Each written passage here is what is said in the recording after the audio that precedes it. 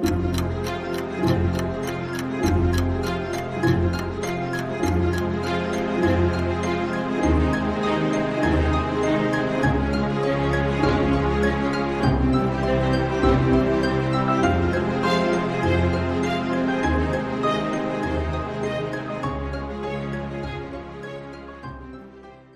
welcome back to another episode of Parker's Pensies. I'm your host, Parker Sedicase, and this is a podcast where we explore thoughts in philosophy, theology, nature, and life. I love thinking about cool stuff, so you're invited to come think with me.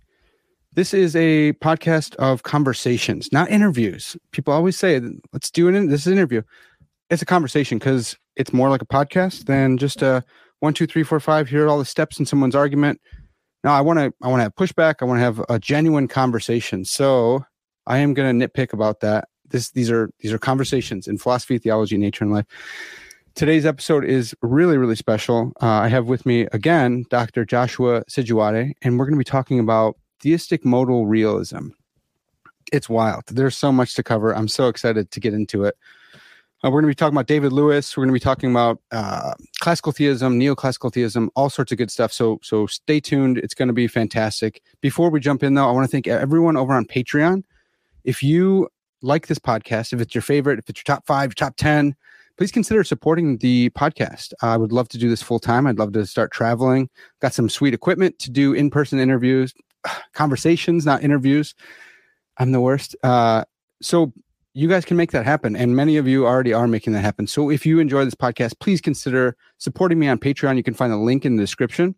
And then another way to support me, pretty excited about this one too, is to check out our sponsor, Biblios Clothing Company. So if you look in the description, wherever you're getting this, whether on YouTube or Spotify, Apple Podcasts, wherever, you can find a link to bibliosclothing.com. And you can get a 10% discount on all their clothes. If you type in, let me see. This is my first time trying it, so I'm stumbling through here, guys. bibliosclothing.com/discount/Parker, and it's all caps, Parker. And so you can get a sweet shirt like this one that I'm wearing right now. It's awesome. It's about the Great Commission, Matthew 28:18, and it's got Matthew in Greek. It's amazing. Matthew choice. It's fantastic. So go check out bibliosclothing.com, Biblios Clothing Company, and it's bibliosclothing.com. You can check that out. You can find awesome clothes for men and women. They are coming up with even more new designs. The designs are fantastic, but check them out. And if you use the link that is in my description, let them know that I sent you. You'll get 10% off, and it makes me look good. So if you want to support the podcast, become a Patreon supporter, a patron, or go to bibliosclothing.com/discount/Parker. Find both those links in the description. That would be huge. All right. Before we jump in, I just want to say Joshua Sijuwade is the man. This dude is awesome. We were talking a little bit offline about his study habits, and a lot of his study habits match up with mine. So anyone give me crap about my study habits, take it up with him. But this is going to be really like cutting edge conversation. So think hard and follow the arguments. Don't do any reductionistic, this is just that, or this is just that. It's tough and it's tricky and it is like cutting, bleeding edge stuff. So here we go. Let's jump in. Josh, man, thanks so much for coming back on the podcast. Parker, thank you very much. I'm really happy to be back. Thank you.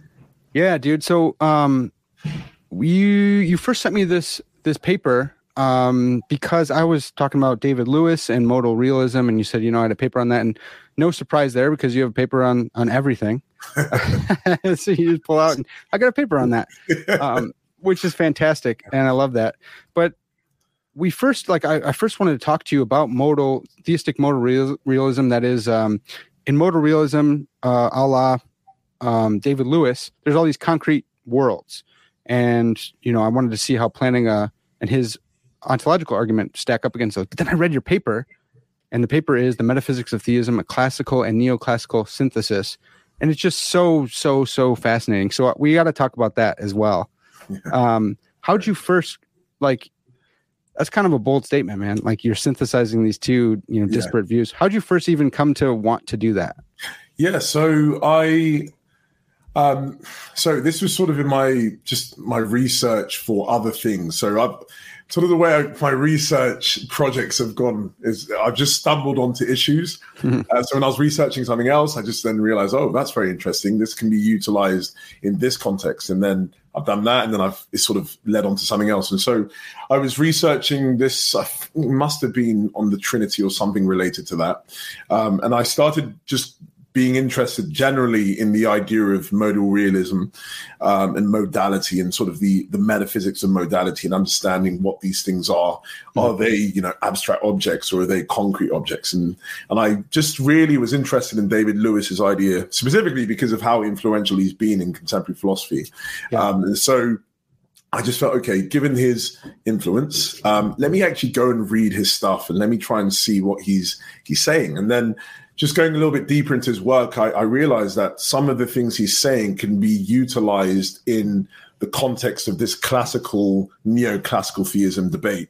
Because I sort of, prior to sort of going into the research in Lewis and other things related to that, I was intuitively in a place of thinking that I felt there was a false dichotomy here, in that you either a classical theist or you're either a neoclassical theist, but you can't be both. And I mean, most people would say, what the hell are you talking about? Be both. Right. They seem to be contradictory. But I just felt like there is a way to bring these things together. And my sort of idea was, and as we sort of walk through the paper, of saying, I think it's not helpful having these two camps. I think we just all can go under the umbrella of being a theist, someone who believes in God.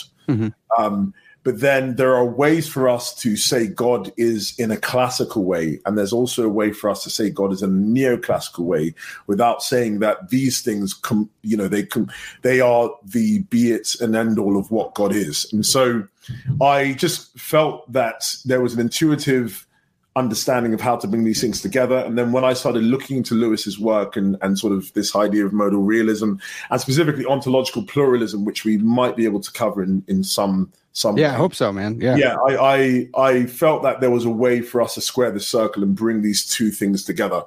So it's like the way that I was saying to you in my research, I have an idea of something, and at that moment in time, I might not have the solution. But then when I'm reading something else, so I park that over and I say, let me go and read something else, maybe deal with another issue I wanted to deal with.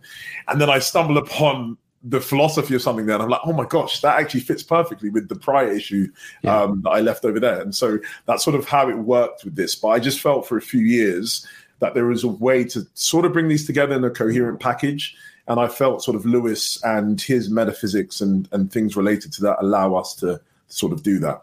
Yeah. Well, and so I think one cool thing, there's a lot of cool things about you, and we talked about that before.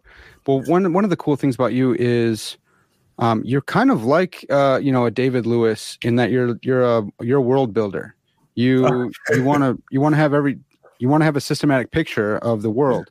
And I think for some people it's like, dude, how does this guy keep coming out with so many papers? But it is something you've been thinking about for a while, and so it has all these different implications. So we talk about like monarchical Trinitarianism before, and people are like, well, this dude's a Unitarian.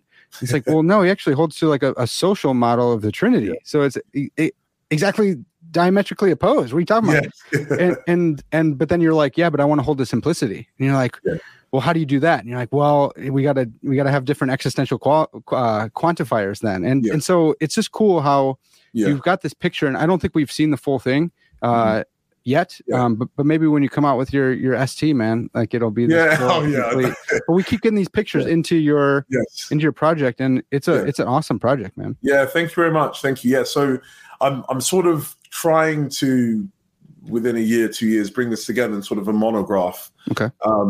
Just how to, because I've got in my head like I'm trying to systematically bring things together.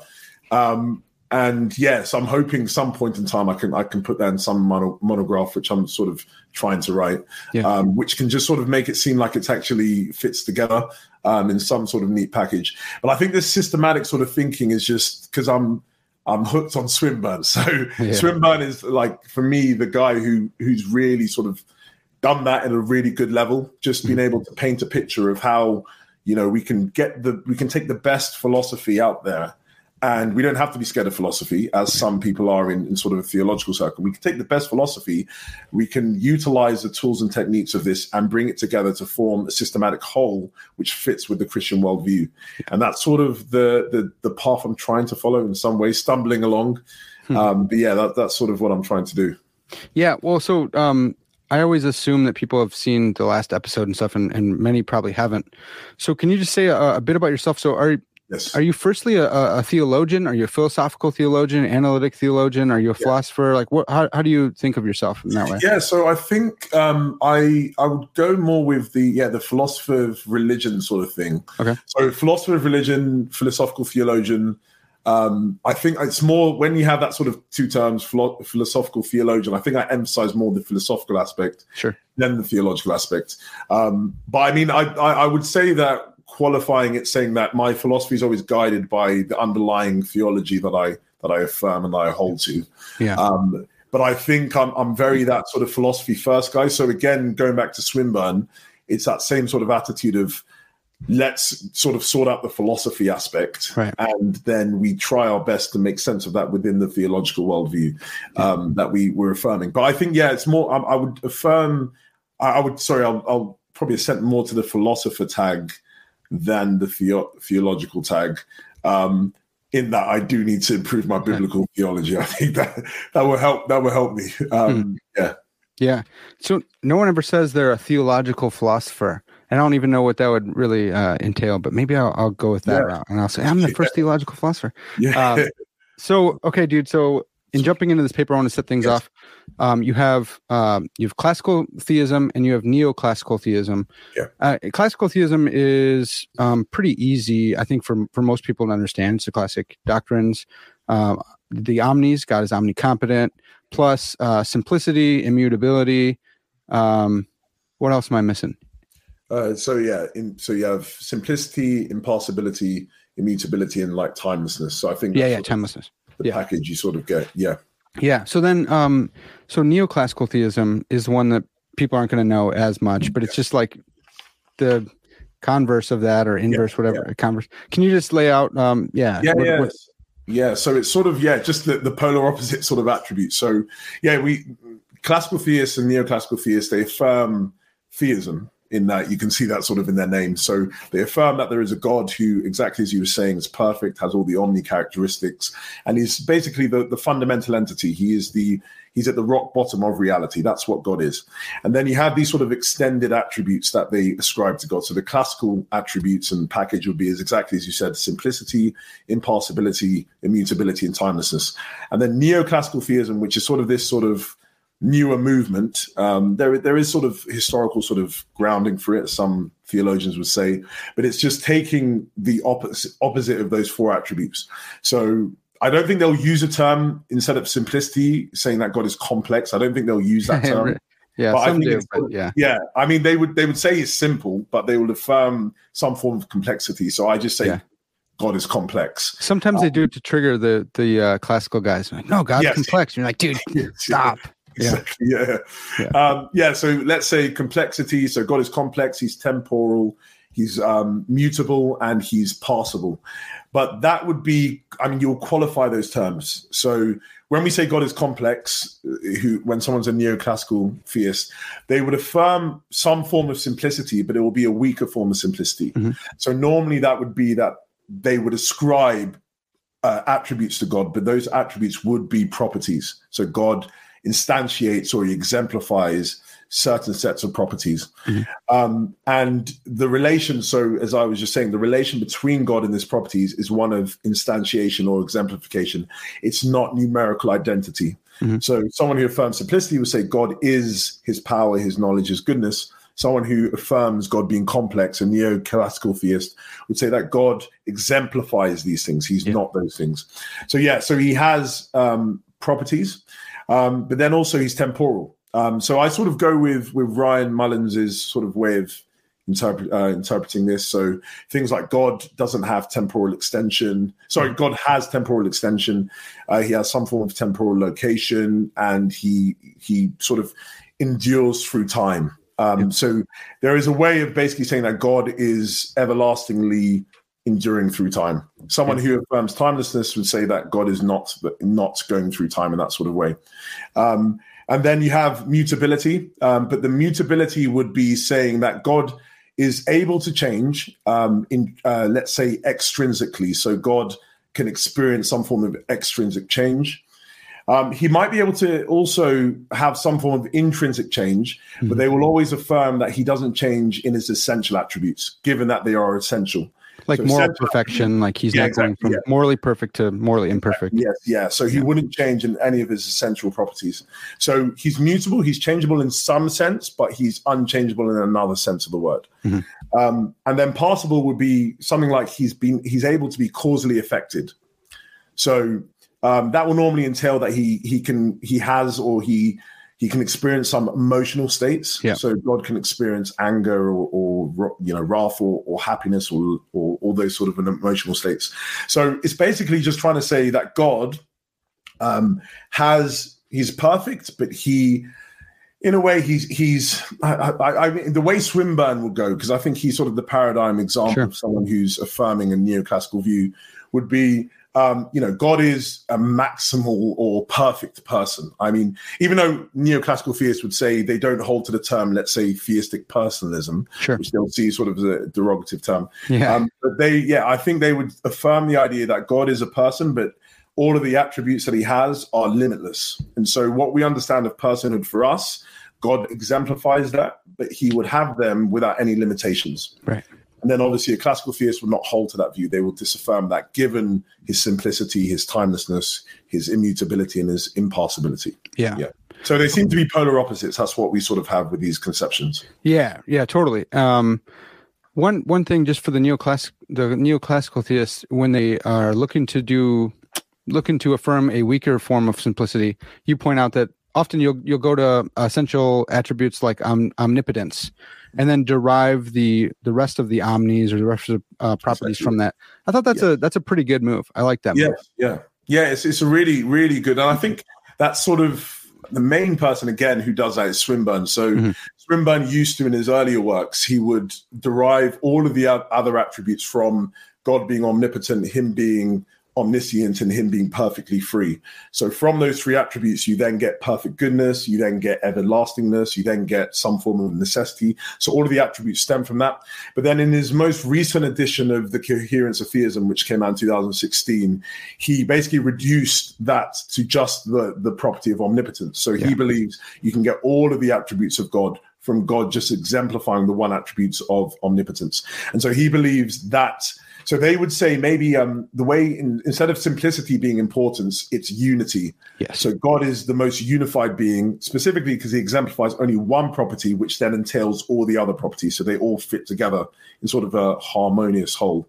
Yeah. And it's pretty fun to think like, well, how does omniscience, how is that entailed by omnipotence? Yes. It's like, well, if God is all powerful, then he'd have to know about all this stuff, and you can do it. And Swinburne does it because he's a genius. And then you just go, look, the divine nature is unified, and each person of the Trinity, has the divine nature in some sense, right? So then there's your kind of unity in Trinity. Yes, yeah, which is fun.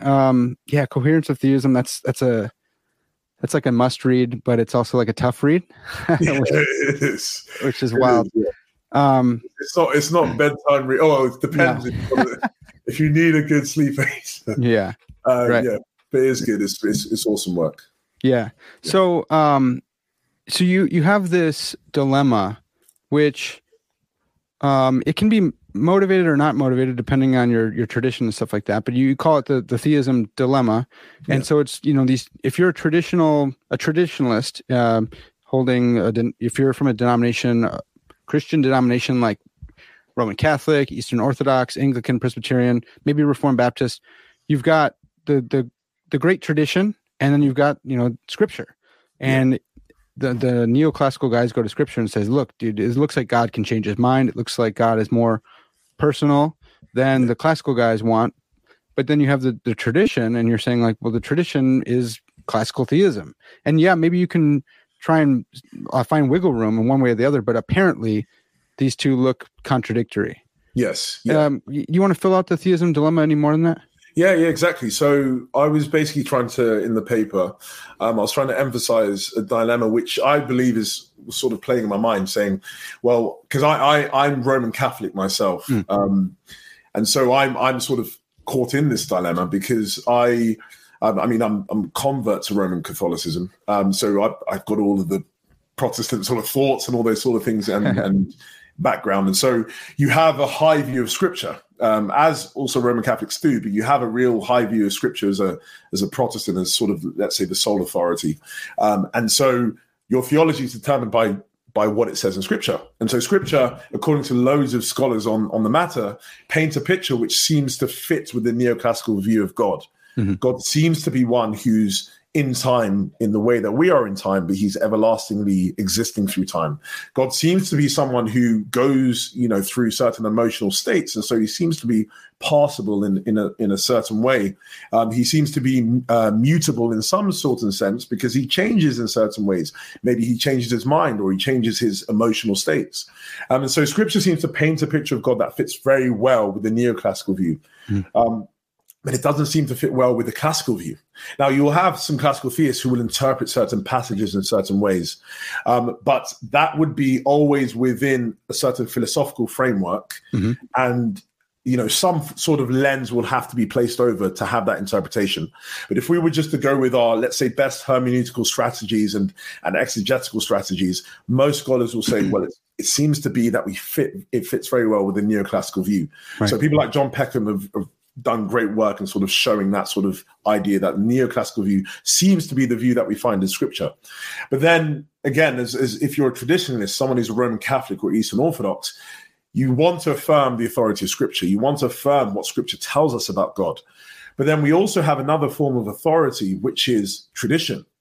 And tradition is quite clear on the matter until quite recently had a classical view of God. And so if you, let's say, have certain doctors of the church who play a part in forming some form of tradition. So you have Augustine, you have Aquinas, you have, Anselm, the three A's, the 18. Right. You have all of them. And they seem to be people who are affirming a classical view of God, a God who's timeless, a God who's impassible and immutable and simple. And so if we are affirming tradition, which a traditionalist would want to do and would have to do, it seems to me that we have another concept of God that we have to affirm. And so it seems like we're pulled in two directions. One neoclassical view that we find in the authority that's given to us by Scripture, and one classical view which is given to us by the authority that we find in tradition. And so there seems to be a dilemma. I have to have both of these sort of sources of authority. I have to affirm both of them, but I don't seem to be able to do that without falling into a contradiction, given the concepts of God that we find in each of these sources. And so the dilemma is there for someone who affirms both sources of authority. Yeah. But if you're someone who doesn't and just, let's say, just says Scripture and we don't need tradition, then you don't have the dilemma. Right. But a lot of people will want to affirm tradition in some way. Yeah. And there's different ways out, but apparently it's contradictory. And I wanted to mention that, even Reformed Baptists have this problem. Presbyterians and Anglicans, if you're reading Turretin, if you're reading Bavinck, whatever, you're going to have these problems as well. So it's not just Roman Catholics, not just Eastern Orthodox. It's not like, well, that's their problem. Like, no, this is a problem for all of us who want to be historical at all. Yeah, exactly. Yeah. Yes. Yeah. So it's anyone who wants to affirm tradition and the authority of these things. And I think a lot of confessional sort of Protestants and Reformed individuals would want to in some form. Right. It seems to be a lot of people are caught in this dilemma. But I would qualify, as you were saying, there are ways out of this, and obviously loads of people will. But let's say we want to take this at face value. It seems to be like you have this dilemma. And is there a way out? And that's sort of what I'm trying to investigate. Well, and Josh, what I'm pumped about is so someone like James Anderson might go with warranted mystery. Oliver Crisp would do this as well, and they might go the epistemological route and say, I don't think this is a real contradiction, but it could be for us because we're limited and finite. And so they go the epistemological route, which is cool. I like that. They've both been on to talk about that. But you're going the metaphysical route, and you're saying here's how we're explaining why it's not a contradiction. Yes. And it gets pretty wild, dude. I'm really excited to keep going in. It's pretty wild. But just before we do that, you brought up Ryan Mullen's creation objection to help motivate further. Yes. Do you want to lay that out for us? If not, exactly. So Ryan in a great chapter in actually it's left my mind, but the handbook on analytic theology might be the TNT one. So in this article he sort of laid out this issue, and he was saying that there seems to be good reason to be a neoclassical theist, given this what's sort of termed the creation objection. So it's the idea that God, we want to affirm that God is the creator of all reality. We want to affirm that he's the one who brought into existence everything that exists, or everything that has the ability to be brought into existence. God has to be the source of that. But the problem that you have as a classical theist is that if God is the creator of, let's say, contingent reality, then it seems to be the case that God has to bear a relation to contingent reality. But if God bears a relation to contingent reality, and that's just to emphasize the point, God at one point wasn't bearing this relation, and then he began to bear this relation. And so if God then began to bear a relation to the reality that he brought into existence, it seems to be the case that you have to drop some of the attributes of God. Let's say, for example, his immutability. Because God at one point was without creation, and then another point was with creation. You seem to be in sort of you have a problem, because God then entered into a relation with creation the moment that he brought into existence. But classical theists want to affirm the idea that God doesn't bear any real relation to creation. Now, real relation doesn't necessarily mean that God doesn't have any form of relation to creation. But the relation that we want to affirm is not one in which God is causally affected in any way, or God can change in his states in any way. And so what you have is a classical theist is affirming that God doesn't bear any real relation to creation, and God doesn't begin to be related to anything. But what we seem to be wanting to affirm is that God is the creator of everything. And so if God is the creator of everything, it seems to be the case that he did begin to be related to creation at one point in time, and that he bears a real relation to creation. And so we seem to be, again, caught in this sort of dilemma. We affirm the creative sort of sovereignty of God, then we can't really hold to a classical theist view that says God is immutable.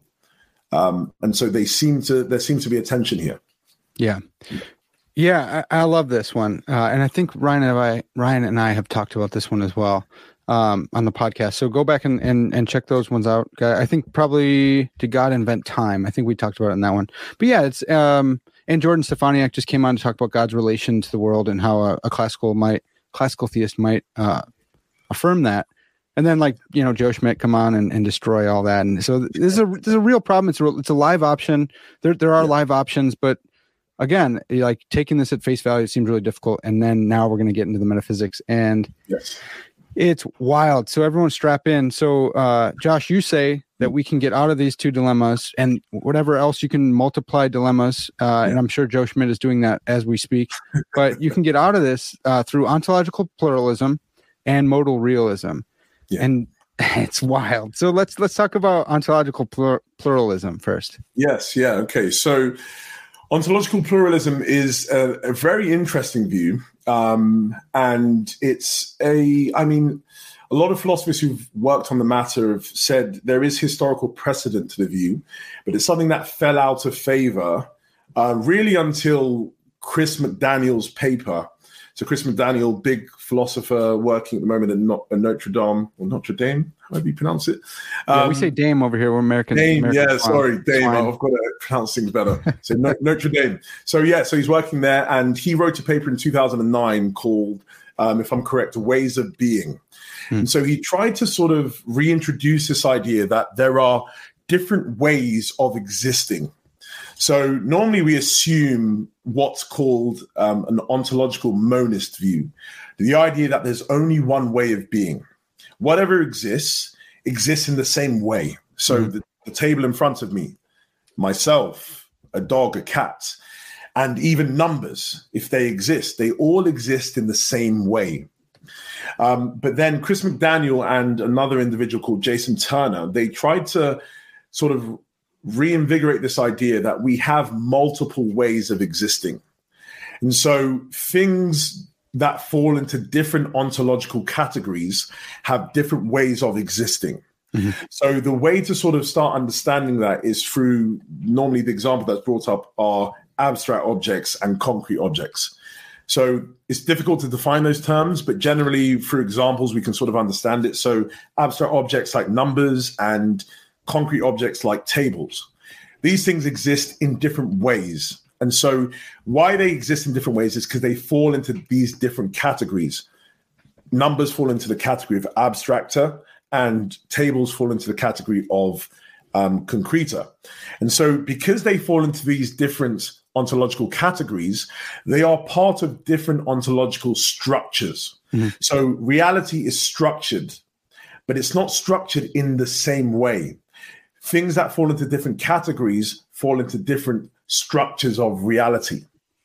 And so because these things exist in different categories and structures, they all exist in different ways. Yeah. So they have one way of being. So numbers have an abstract way of existing. And concrete objects like tables exist in a concrete way of existing, a concrete way of being. And so a way of being is just sort of this idea, emphasizing the idea that because these things exist in different ontological structures, they exist in different ways. Yeah. And sorry, just to emphasize this point, I think Jason Turner has a really good sort of example. I sort of bring this out in the paper with, and I try and, not good at illustrating things, but I tried to illustrate in the paper, where he sort of used the example of a pegboard. Yeah, I love your pegboard. Yeah. This is helpful. Yeah. So the ontological monist, so which is sort of the general idea at the moment in philosophy, that we all have one way of being, one structure of reality, they would believe that there's one pegboard. And so let's say we have this board and then we have different pegs on the board. And so these different pegs might have some rubber bands that are around these pegs, which are just basically properties. So you have, let's say, the table, which is one peg. You have a human, which is another peg. You have a number. You have a letter. You have all of these sort of things. And abstract and concreter all exist in the same pegboard. So the pegs exist all on the same board. But an ontological pluralist would say, no, that's it. That's the wrong way of visualizing reality. Mm-hmm. Reality is in such a way that we have different pegboards for different types of objects. Mm-hmm. And so abstract objects will go on one pegboard and concrete objects will go on another pegboard. Yeah. And so these pegboards are not overlapping, even though they can overlap, but generally they don't. Yeah. And so these things, because they exist in these different pegboards, they exist in different ways. We can't say they exist univocally in the same way. Yeah. So real quick. So do we bring the rubber bands back in on ontological pluralism? Like what work is the rubber band doing in the? Yeah. So it's just the idea of properties. So if you have a peg, when I was visualizing in the paper, I didn't have any rubber bands on the abstractor, let's say, because they're not instantiating or exemplifying any properties. But on the concrete board, you'll have, let's say, one rubber band which is on a peg, which is the property of color or something, or certain properties of weights. So the bands are just basically properties. And let's say if they are attached they're sort of stretched together, and they're looping over both pegs, that might be a relation. So I'm related to, in some way, let's say I bear the father relation to another concrete object, which is my daughter or something. So the bands are just playing the roles of properties. Okay, I think that's really helpful, because I think some people will jump on that. So there's this pegboard, the abstract pegboard. Let's say there's a blue peg, and this is going to mess up universals because the universal blue is not blue itself. Okay, we all know that. Yeah. So let's color this fatherhood peg in the abstract blue, and then the rubber band would encompass all the pegs that bear a father relation. It's like that. Yeah, it could be that, but it might be the individual peg might have the rubber band stretched to a specific individual peg. So gotcha. I have my daughter, because that's a relation. Myself, and then the rubber band will be attached, and that might be the father relation or something. Yeah, that's good. Yes, yeah. Okay. Well, Yeah. okay. So with that, so we have ways of being. Yes. You talk about elite quantifiers, but so generic existence, like I think you still have room for that, right? Like there's still there's still a univocal, all things that exist still in the univocal sense that they still all have existence, right? Exactly. Yes. So this is a very important move that needs to be emphasized, because there was a very, very well-written paper by Trenton Merricks where he argues, basically saying that there's a problem with ontological pluralism, given this idea of generic existence. Now, generic existence is just the idea that all entities that exist fall into a univocal category of existence. And so there's a general quantifier. There's a quantifier that applies to all of these entities that fall within this category. So abstractor will have the quantifier, and that same quantifier will be utilized for myself, given that we both exist. But the problem that Merricks was trying to raise was this idea of there needs to be an affirmation of generic existence. And it gets very difficult, his paper, but it's just basically the idea that there needs to be an affirmation of generic existence. Now, he was saying ontological pluralists don't do this. They don't affirm generic existence. And so you have an issue that can be raised against them. And the objection that you raised, I am persuaded by it. But what's interesting is that McDaniel and Turner's view has room for generic existence. Because what they're trying to say is that, let's say we have these quantifiers. So we have elite quantifiers, and I think it'll be helpful to sort of try and understand what these are now.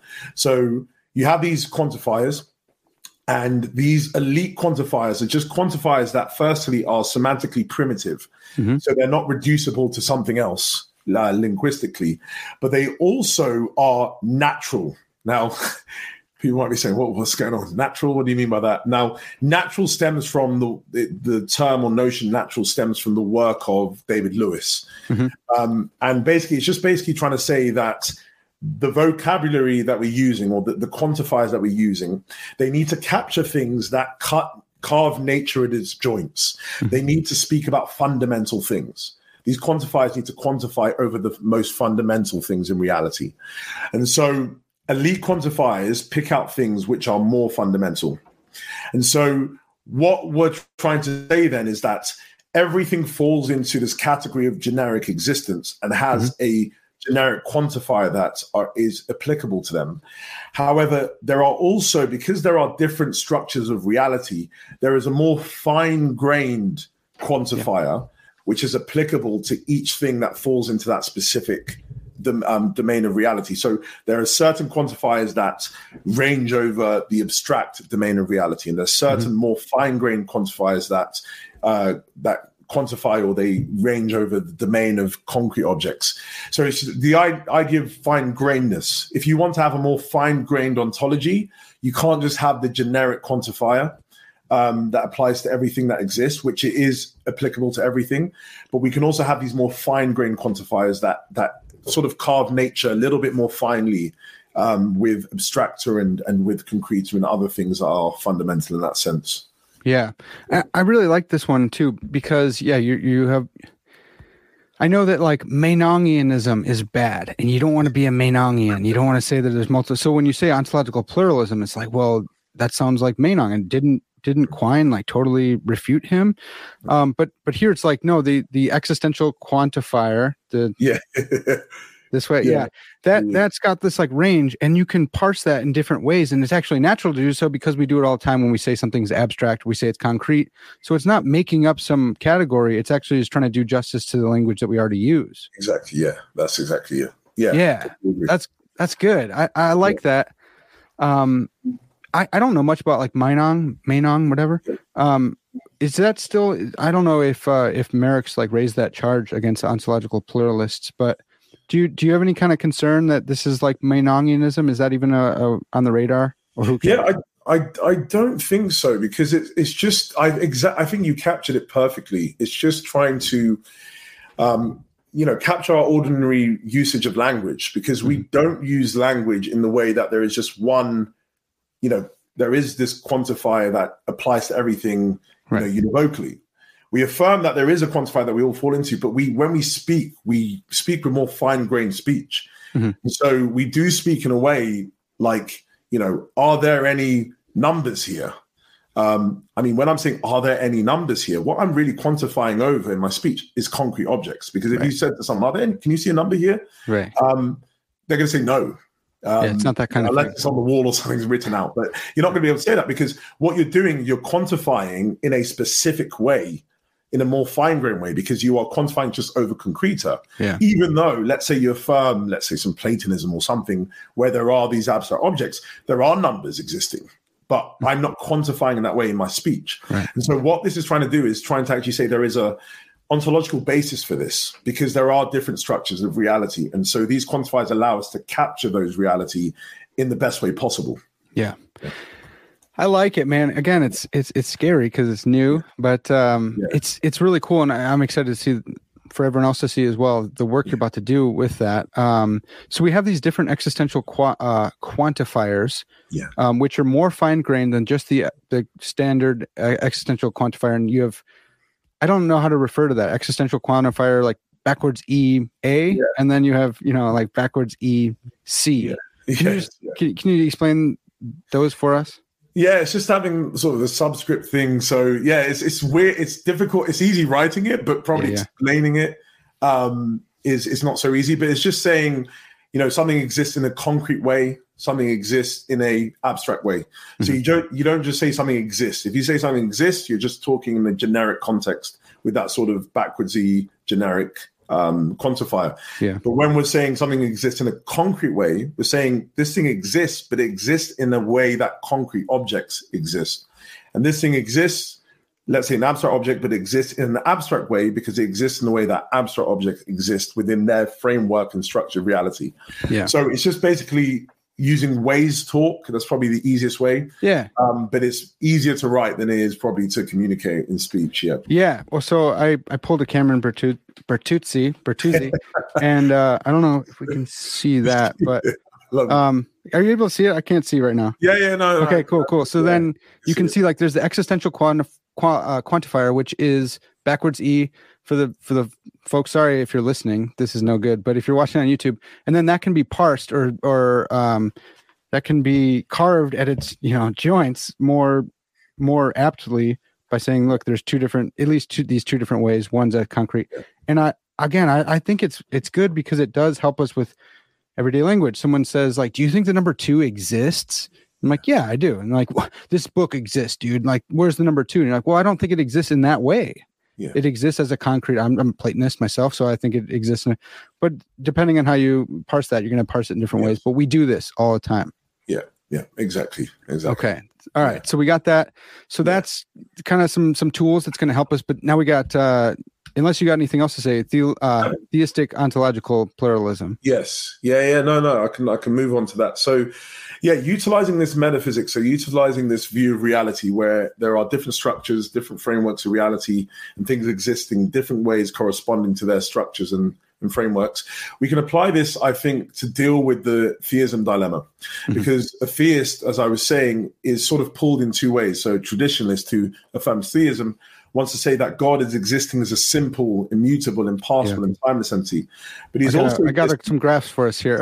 Perfect. Figures I pulled from your paper. So if you're listening, sorry, but hopefully it's clear. So we have these two concepts of God, and so what you have sort of in that sort of, if it's coming across in the left image with the multiple sort of arrows, you have this idea of God having all of these attributes, but these attributes are not identical to him, and so he bears an instantiation relation to them. Sorry, that's actually the right one. So the right one is, he has all of these attributes, and these attributes are all part of him. So I was trying to say in a way they're all sort of, parts of him, even though a neoclassical theist won't say maybe it's a part, but they are all composing God because they're not identical to him. And so the one with the arrows, is the one where we have identity relations. So each of the properties that God has, he has them, and he has them in a way that is identical to them, given his simplicity. So we're sort of pulled with these two conceptions. We have these two conceptions in front of us, and we have sources of authority that says in a way that we seem to have to, at a prima facie level, have to affirm these two concepts. But that leads to contradiction, given that they are basically just polar opposites and contraries of each other.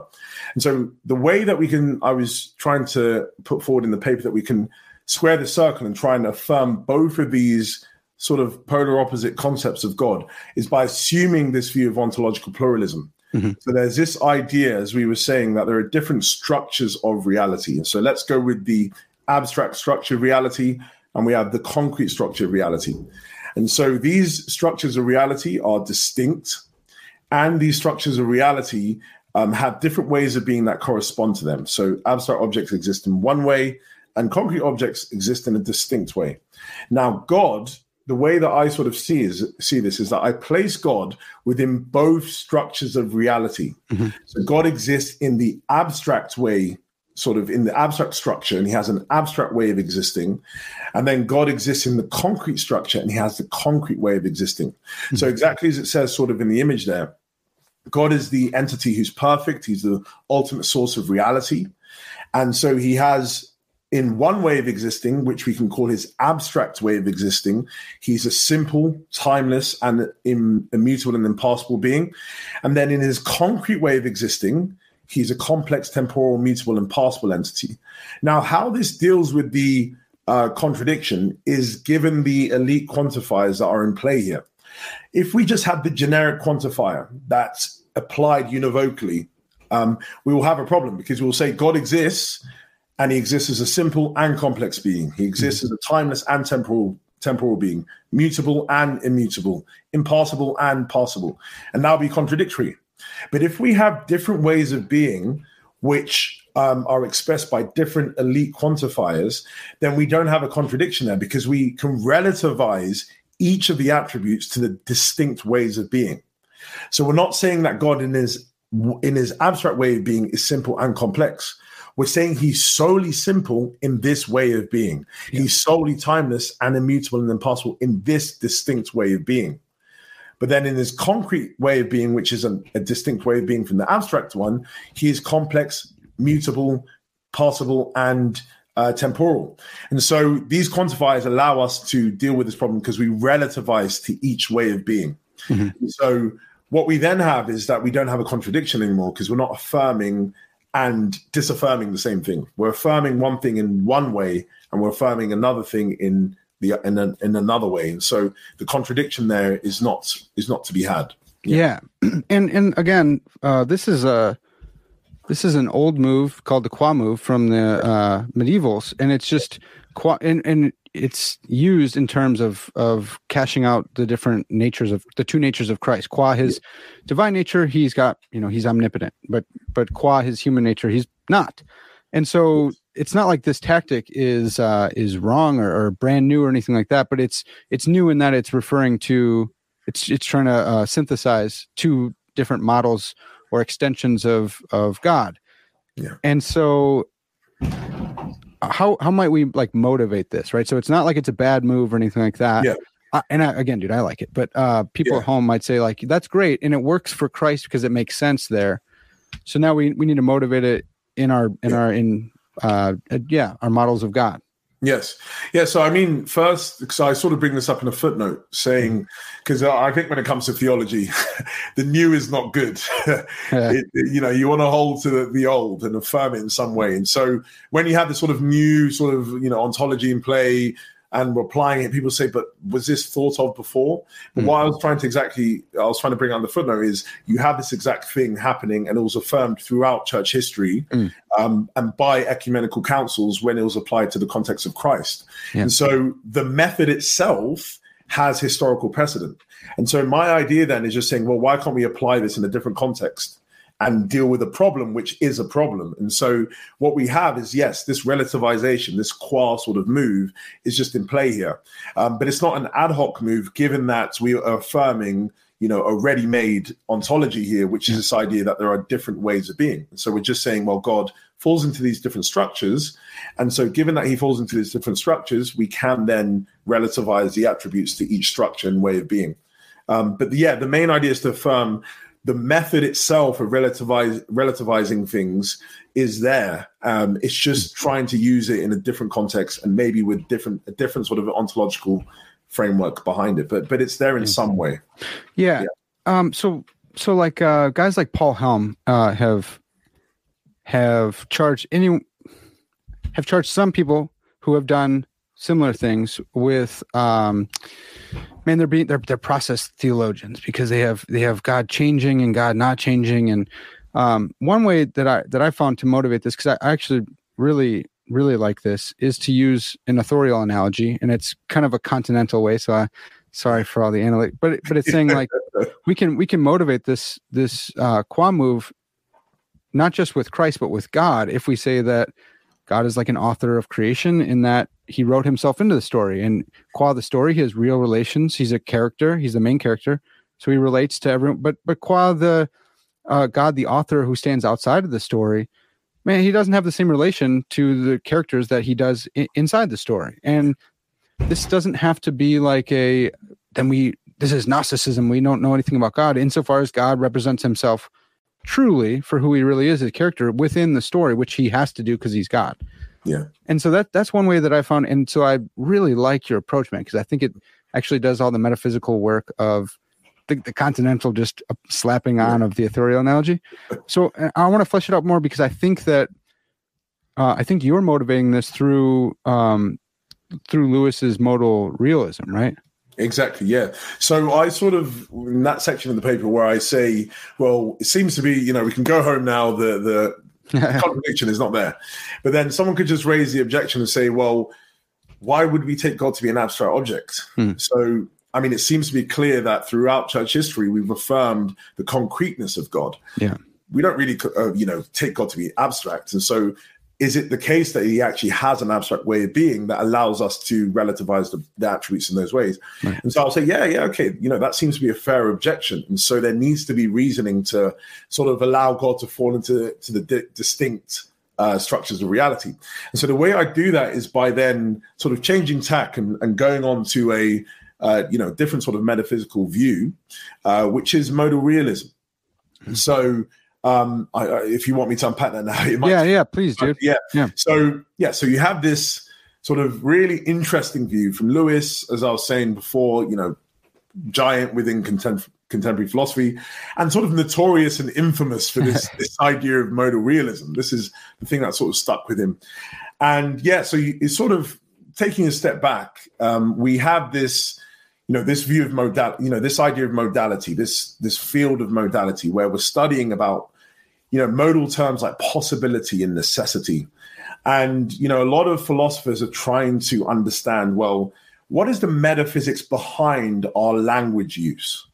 Or I think a better way to sort of go with it is sort of truth maker idea. So we have all of these modal statements. So it's possible that I could have been, a lawyer, or it's possible that I could have been, a physician, or I could have been a football player, or I could have been a basketball player. It's possible. It seems to be the case that these things could have taken place. Or it's possible that, Hitler could have won World War II. Great sort of TV show. Oh my gosh, it just left Man my in mind. the High Castle. Man in the High Castle. Man in the High Castle. Not as good as the book, but yeah. Yeah, I've never read the book, which I need to. Yeah. I'm hooked on TV shows too much. But so that's a great sort of view where Hitler could have won. It's possible that he could have won it. And so we have all of these possibility terms, and we have terms of necessity, like it's necessary that if you assume something like origin essentialism, it's necessary that my parents are my parents. It's necessary that if I'm a human, I'm a rational animal, or something like that. So we have all of these. That's metaphysical necessity, right? Or we don't care about the necessity involved here. Yeah, I'm not so fussed. Okay. Cool. It gets sort of I don't want to bore people too much. Already.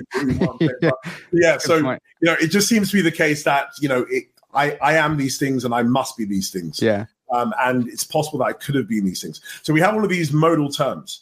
Now, a lot of philosophers, specifically sort of in the 70s, 80s, 90s, were trying to say, well, what's the truth maker of these terms? What makes it the case that it's possible that I could have been these things? And, some philosophers said, let's get deep into the metaphysics. So you have this field of modal metaphysics where they try and say, what are these truth makers for these propositional terms, for these statements that I could have been something? And so a lot of, there was a big push sort of in the 80s and 90s for sort of possible world semantics. So the truth maker, or the modal structure behind these modal statements, are possible worlds. And so it's true that I could have, it's true that I could have been a lawyer, because in some possible world, I am a lawyer. Or it's true that I could have been, or Hitler could have won World War II, because in some possible world, he did win World War II. And so what they've done is that they're utilizing this terminology of possible worlds to help, serve as truth makers for these statements. That why it's true is because it's true in these possible worlds. And so then what happened really is that there was then a divide between so Peter van Inwagen sort of termed them, you have concretists and you have abstractionists.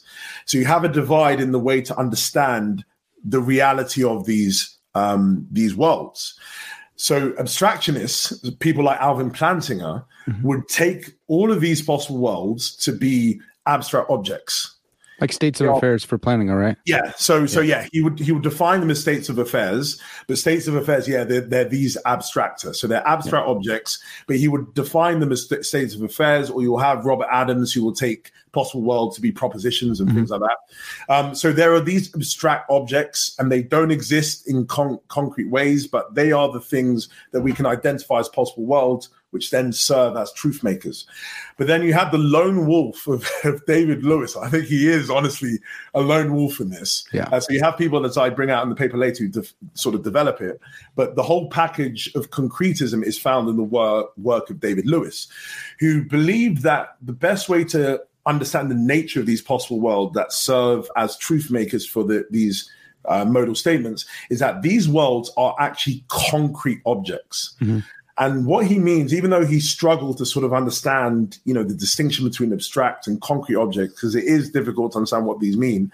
But the way to understand it is the way that we see our world, every other possible world that exists is like our world. Yeah, I got a slide. This might help. I'm not sure. Oh, yeah. So that's good, actually, because I can take a step back. So in his ontology, there is something called the pluriverse, which is just basically the totality of reality. And what makes up the totality of reality are all these concrete possible worlds. So we have this totality of reality that has all of these concrete worlds. And these worlds are not states of affairs. They're not propositions. They're not abstract objects, but they are concrete objects in the way that our universe is physical. That's how all of these worlds are. So the world in which, Hitler won World War II, that's a real world, and it's concrete in the same way that this existence is concrete. And so they're not abstract objects, but they exist in some way.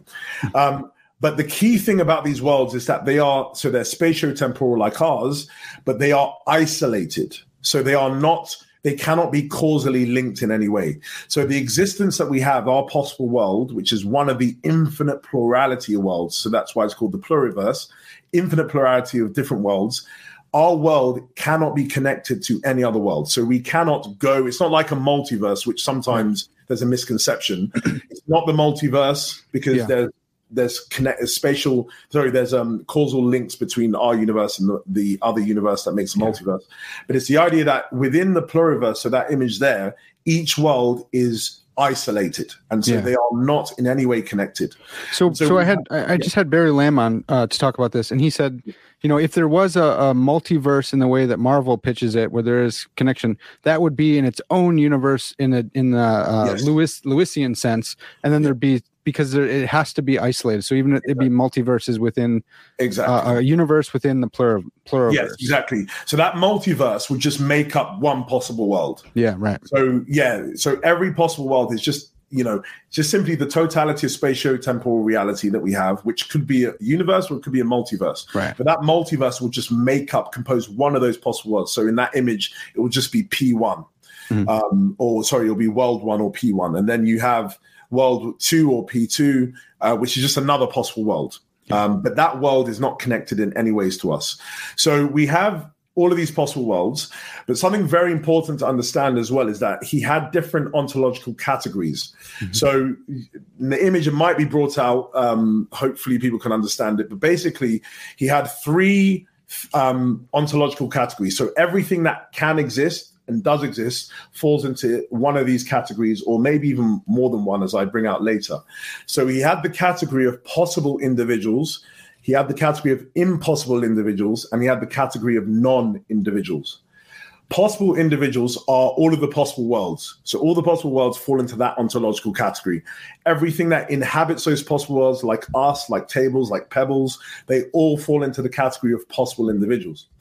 Then impossible individuals, as I tried to bring out in that sort of image there, which says IPI, is basically an impossible individual is like a mereological sum of different worlds. Yeah. Even though they're not sort of causally related, there's a way of these impossible individuals sort of being joined together.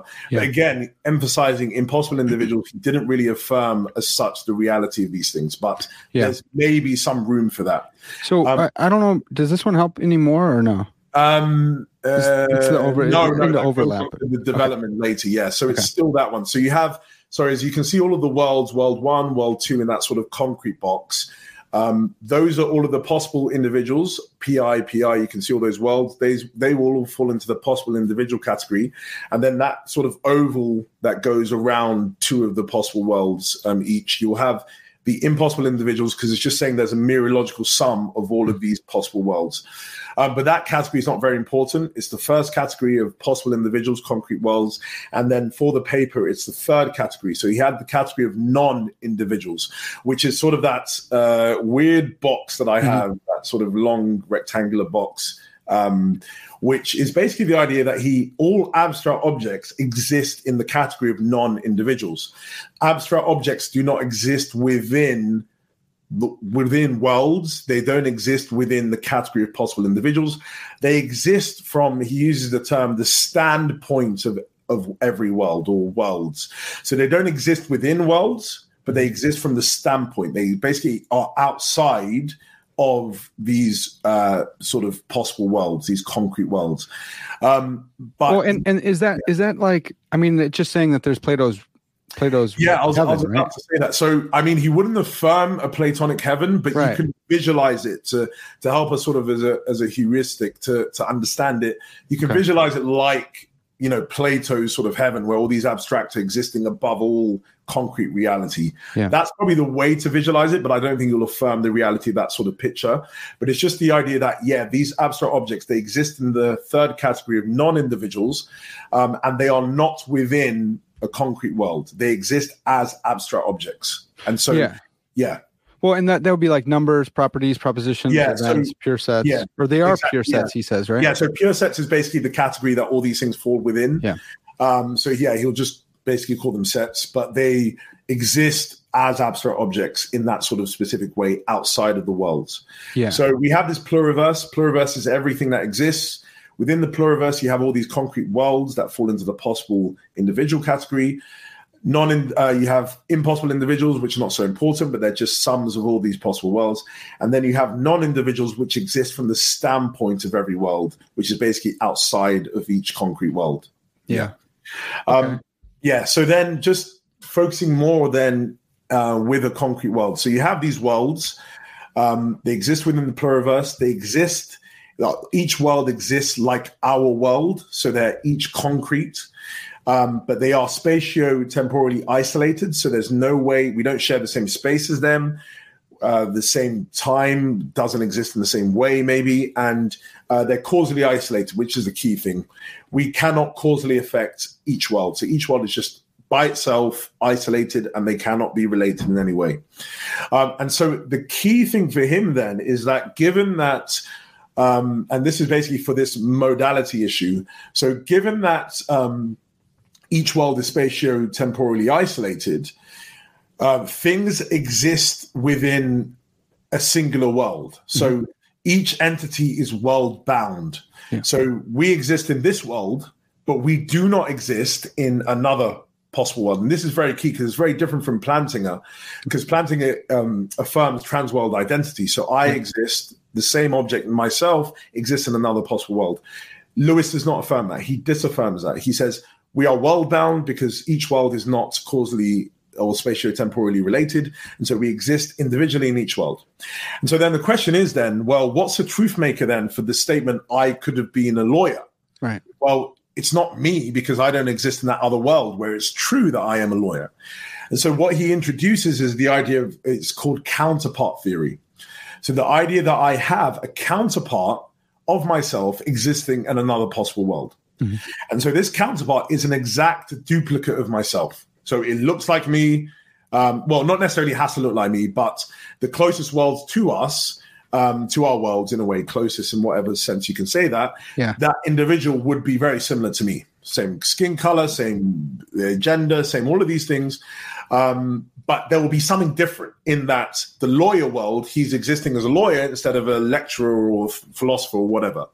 Or in another world, he exists as a window cleaner, or he exists as a car mechanic. Yeah. There's something different about each world because each duplicate is like me, but there's something different. That's why it's a duplicate. That's why it's not identical to me. Mm-hmm. It's not numerically identical. So in each world, you have a counterpart of each individual. And so the counterpart then serves as the truth maker for each of the statements about myself. So things about me are not made true by myself, modal statements, but my counterparts are the things that make them true. Mm-hmm. And so all of this is basically to serve Lewis's role, also his idea that we need to reduce modality. Because his idea was, he's a modal realist in his mind, but he wanted to reduce modal terms to non-modal things. Mm-hmm. Because he had a problem with, having primitive modality. Because, things about myself, possible statements about myself, modal statements about myself, are they things which are primitive, or can we reduce them? And he was trying to say we can reduce them. And so for him, it was reducible to these concrete worlds, and things about myself are reducible to counterparts about myself, counterparts of myself.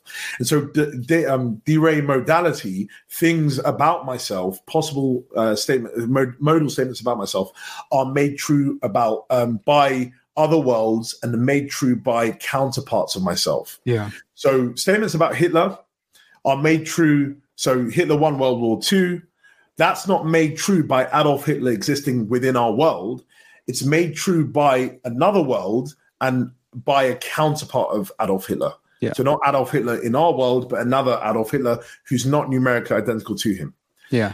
Yeah. Well, so, man, there's so many things with Lewis's stuff. And this isn't an episode all about Lewis, but that to me, that doesn't seem like de-re necessity, because it's not...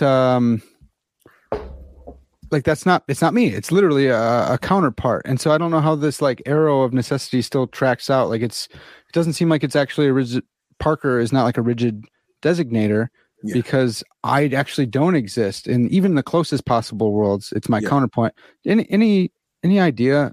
Yeah. So this is a really famous objection raised by Saul Kripke. Okay. Against him. So it's called the Humphrey objection. So if you have this sort of, let's use a more contemporary president, which maybe some people love, some people don't. So let's say Donald Trump, okay? Famous Donald Trump. So ex-president. And, statements about him, things about him, let's say he won, the last election. So he won the election now. So is it 2020? Would you call it? Sorry, 2021 election? Yeah, you'll call it that. So 2021 or 2021, but it doesn't start. Where am I now? I'm lost in my timeline. So 2021 election. Well, it's not true because he didn't win, unless you're a conspiracy theory, but he didn't win. Let's say he didn't win the 2021 election. Okay. But the statement that he could have won that election is made true by it being true in another possible world. Mm-hmm. But it's made true by the counterpart of Donald Trump. Yeah. But what Saul Kripke was trying to say is that there seems to be an intuition problem here. Because as you were saying, it's intuitively the case that it's possible that Donald Trump won this because Donald Trump actually won this in that possible world. Right. But if it's my brother, Donald Trump's brother, if he has a brother or someone else, it's not true that Donald Trump won it. It's true that his brother won it. Right. And a counterpart seems to be like a brother. It seems to be like something which is not Donald Trump. Mm-hmm. And so why would we say Donald Trump won it? Because his brother won it. We wouldn't.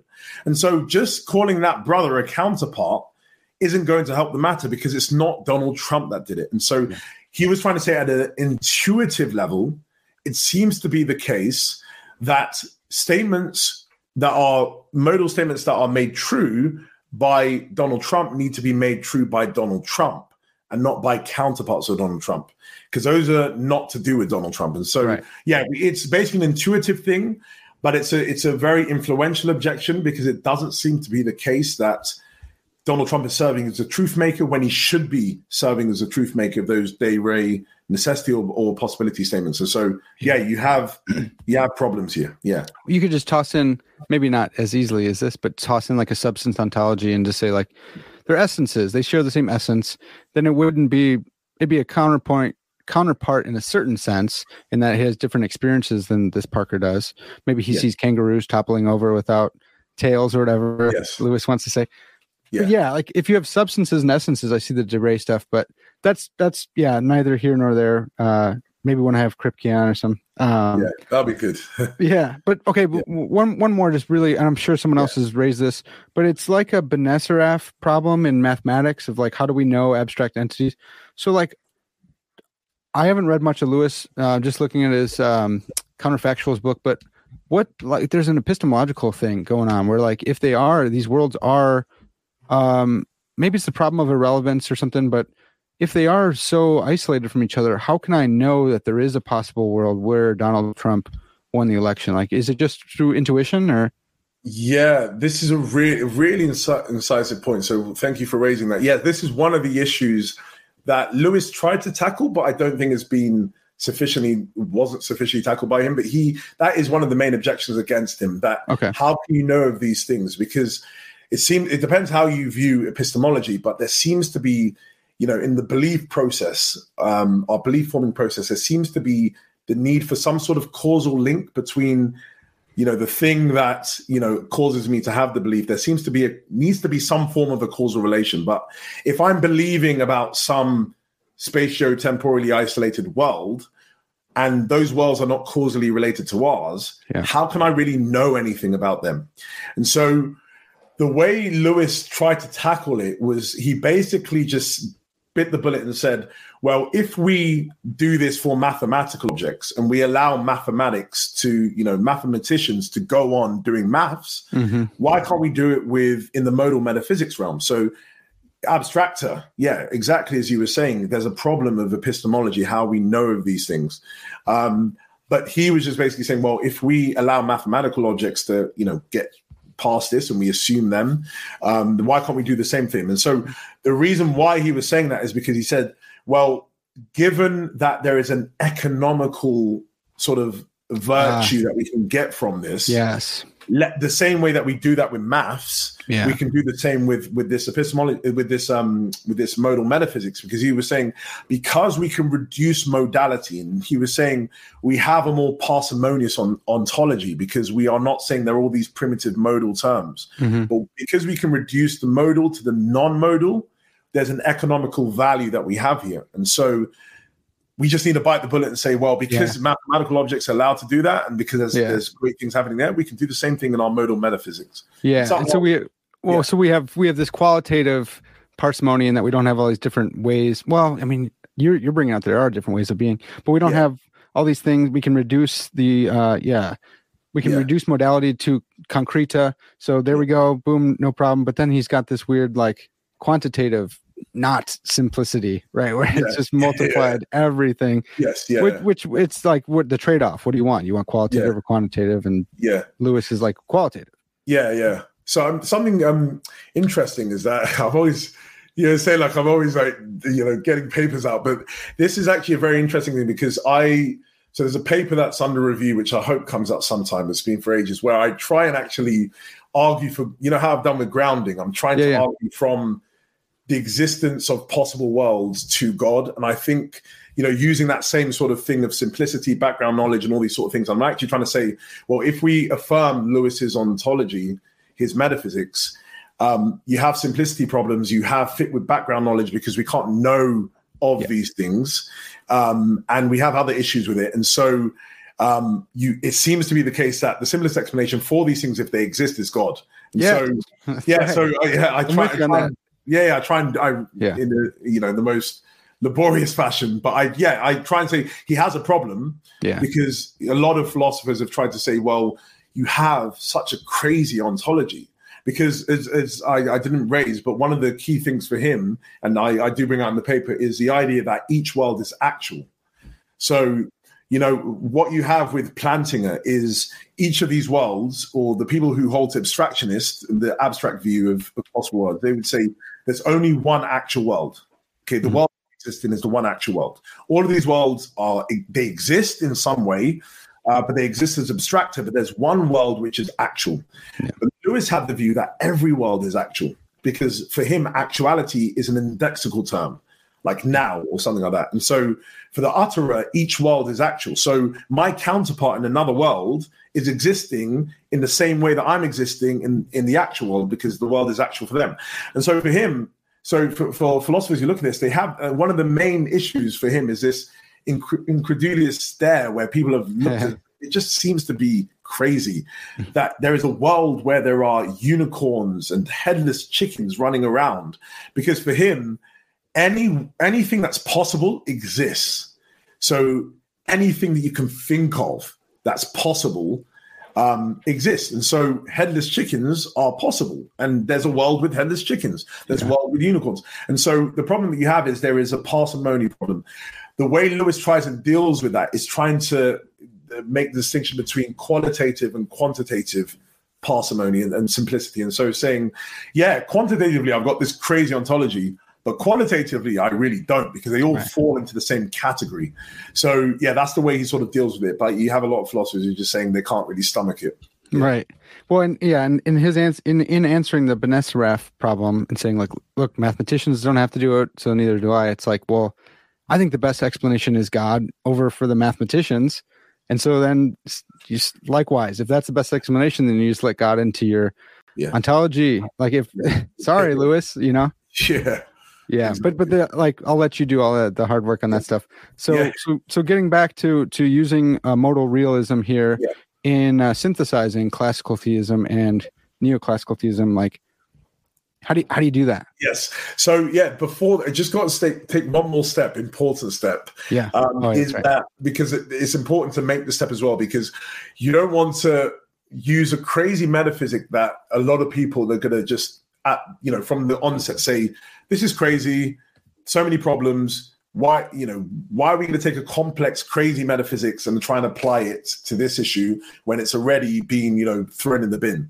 Because a lot of philosophers don't affirm, and it's true, there is no one who affirms exactly what Lewis affirms about modal realism. Yeah. But that doesn't necessarily mean that modal realism, the category of modal realism, doesn't have other versions. The issue is, because Lewis has been so influential, a lot of people just say, well, modal realism is Lewis's view of modal realism, when it's not. There's other philosophers, and exactly as I bring out in the paper, Chris McDaniel, who features in the ontological pluralism stuff, he also redeveloped modal realism in Lewis's sense.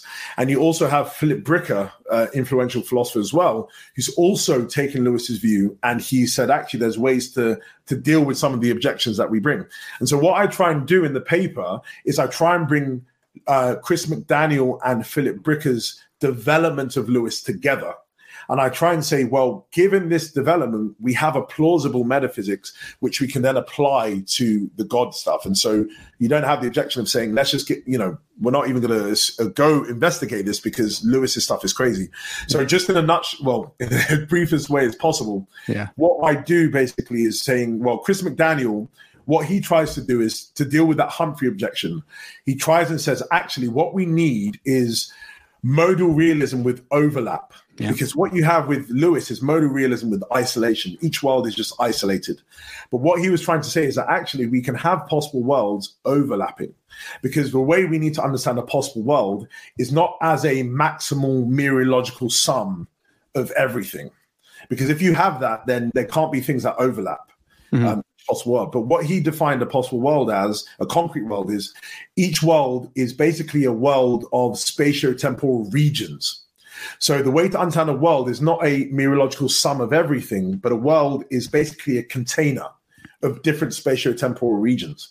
And so then you have objects who occupy each region, but they can occupy different regions. So I, myself, Josh, I exist in this world because I occupy a certain spatio-temporal region, but the same Josh can exist in another world existing in another spatio-temporal region.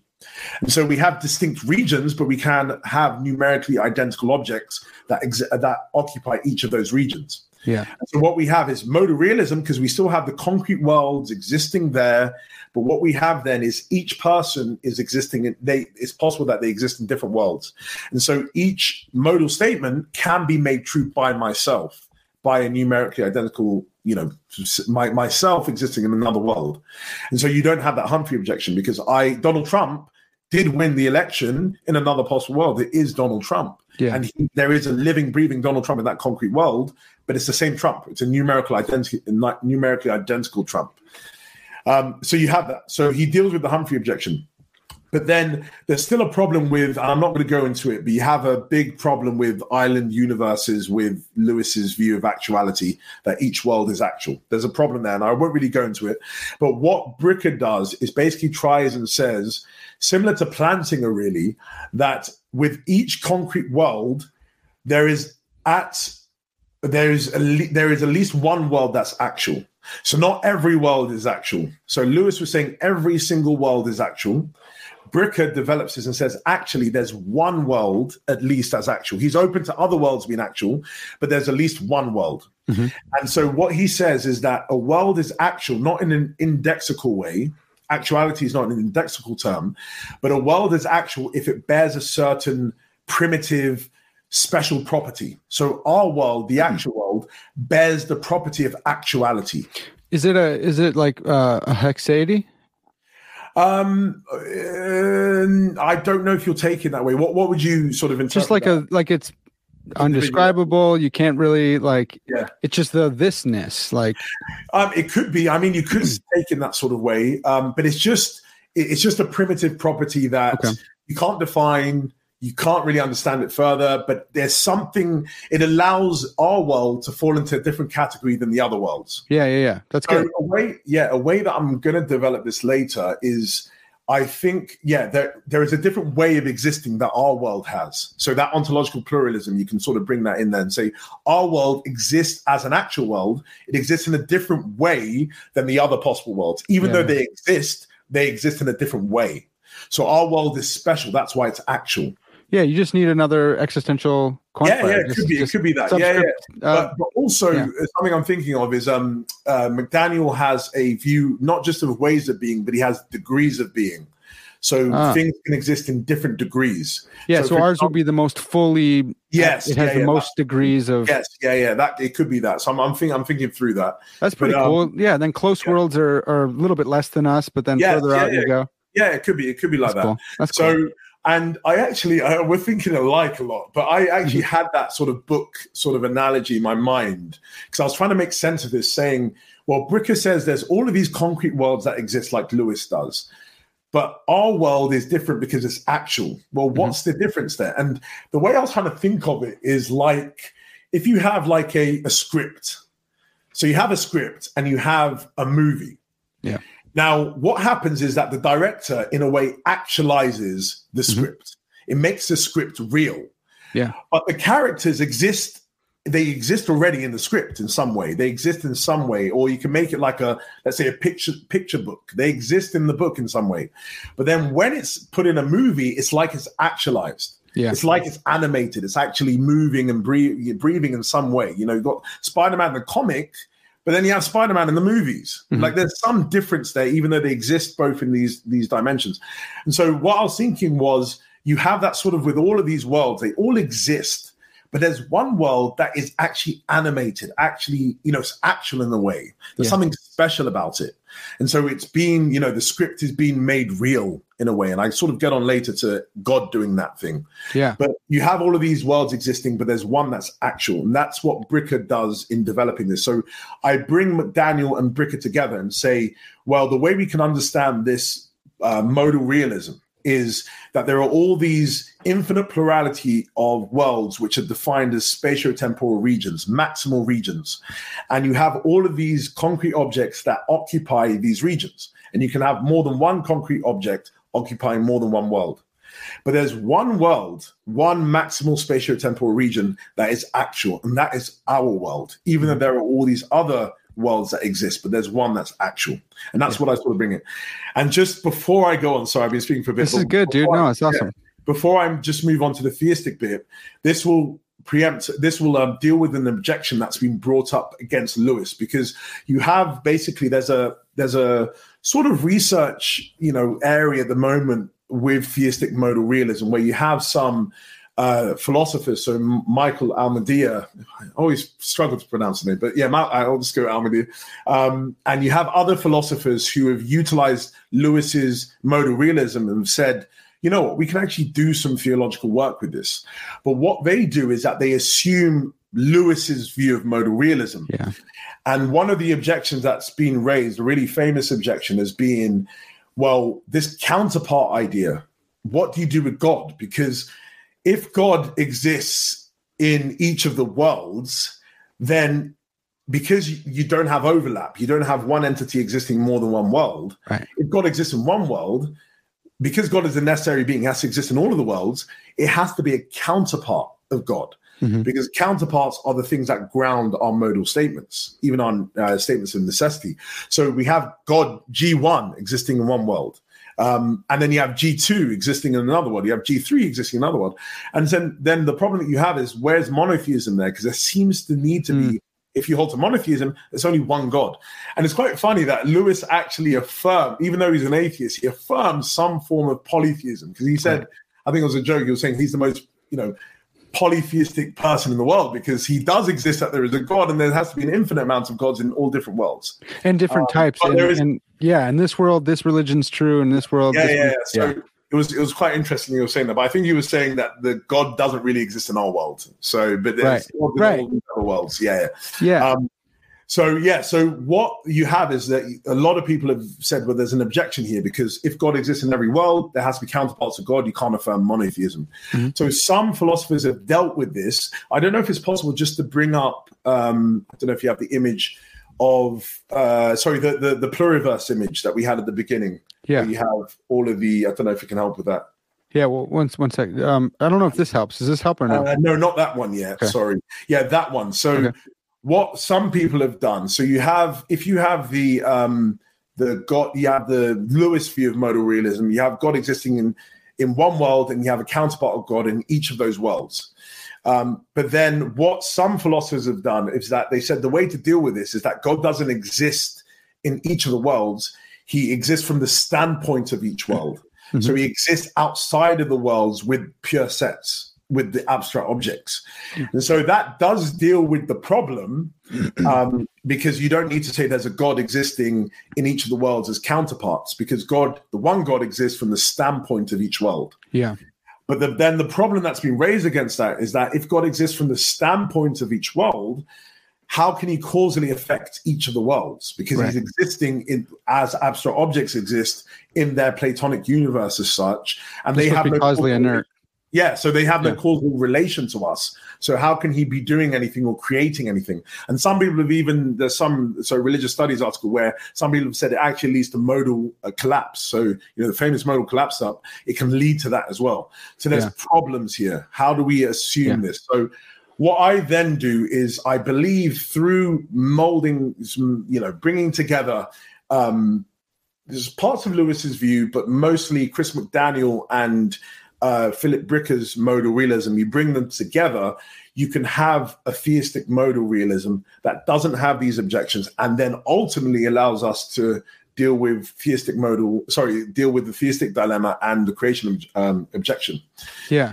Okay. Well, so real quick. So, so much good stuff here. So one thing is just, it makes so much sense to go downstream of Lewis. Like, if he's the founder of this idea, we don't always have to go back to the original, especially if his students have been advancing, or even if they weren't his technical students, like people have been advancing his ideas. Of course, you wouldn't just have to go with Lewis. Yeah. So I think that's a really great move. But then secondly, there's this, Koons and Pickavants brought up this, they call it the problem of isolation in their metaphysics book.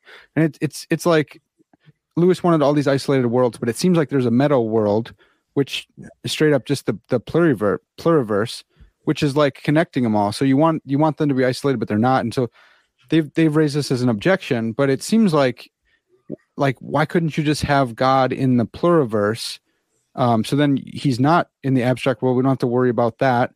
Maybe the abstract world exists in his mind if you're a conceptual realist or something like that, theistic conceptual realist. But can't he just be in the pluriverse, like outside all of the concrete worlds, but still within the concrete meta pluriverse?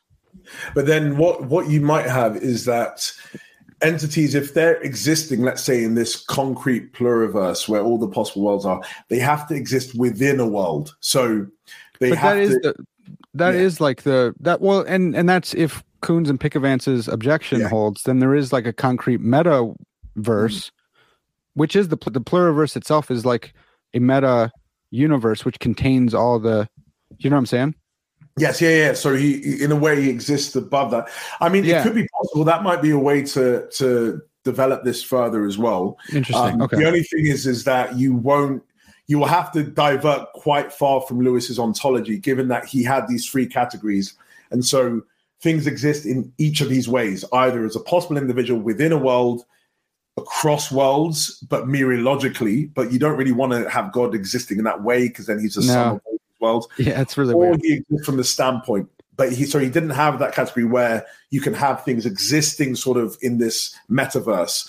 But that can be a possibility. But again, like you said, we don't always have to hold to what Lewis is saying.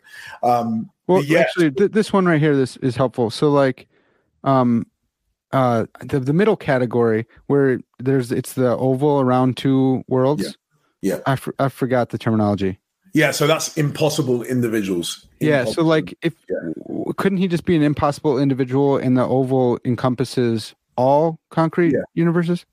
So then what you'll have is that God would be the sum of all worlds. Oh, so that's the mereological problem. Yeah, the world will exist mereologically as parts of him. Gotcha. So when people have gone into like theistic modal realism, they've looked at all the options and said, well, it doesn't seem like we don't want God within a world because there has to be counterparts of him. We don't want him as an impossible individual because he has to be made of these parts of worlds, which is really weird. And so he might have to be at the standpoint, but then there's this sort of weird, how is he causally related? So there seems to be problems. So this set you up perfectly, Nude. Now you got to solve the problems here. Yeah. So the way I sort of thought of it. Sorry, I don't know if you can go through. Maybe you can cycle through the images. So, just go back. Yeah. So go back one. Sorry, just go to the one where I had the red arrow. I think that was that one. Sorry. So that's sort of the picture of the pluriverse of worlds that we have there. So what we have, so the way I take this to be, and this will link later to the theistic ontological pluralism and deal with the theistic dilemma, is that instead of saying God exists in one of these categories as a possible individual or non-individual, I say he exists in both categories. So, and we can do that unproblematically. So firstly, with the possible individual category, we don't, because we're taking McDaniel and Bricker's view, which I've called Leibnizian realism with overlap. So the terminology is sort of stemming from McDaniel and Bricker. So you have just short way LRO. So you have the LRO view of modal realism, where each world allows for overlap. So you can have an entity existing in different worlds. So given that God can exist in different worlds because the world is just a maximal spatio-temporal regions, God can occupy more than one region. And because he's a necessary being, he occupies every region in every world, across the world, so one region across each world. So he exists in each world. But it's the same God, numerically identical in each of the worlds. And so you don't have to have a counterpart because God... No mereological problem because it's the same God. Yeah, exactly. It's the same God, so you don't have the multiple gods problem. You can affirm monotheism because he exists in each of the worlds. And so you have that, you have that there. So he exists in each of the worlds.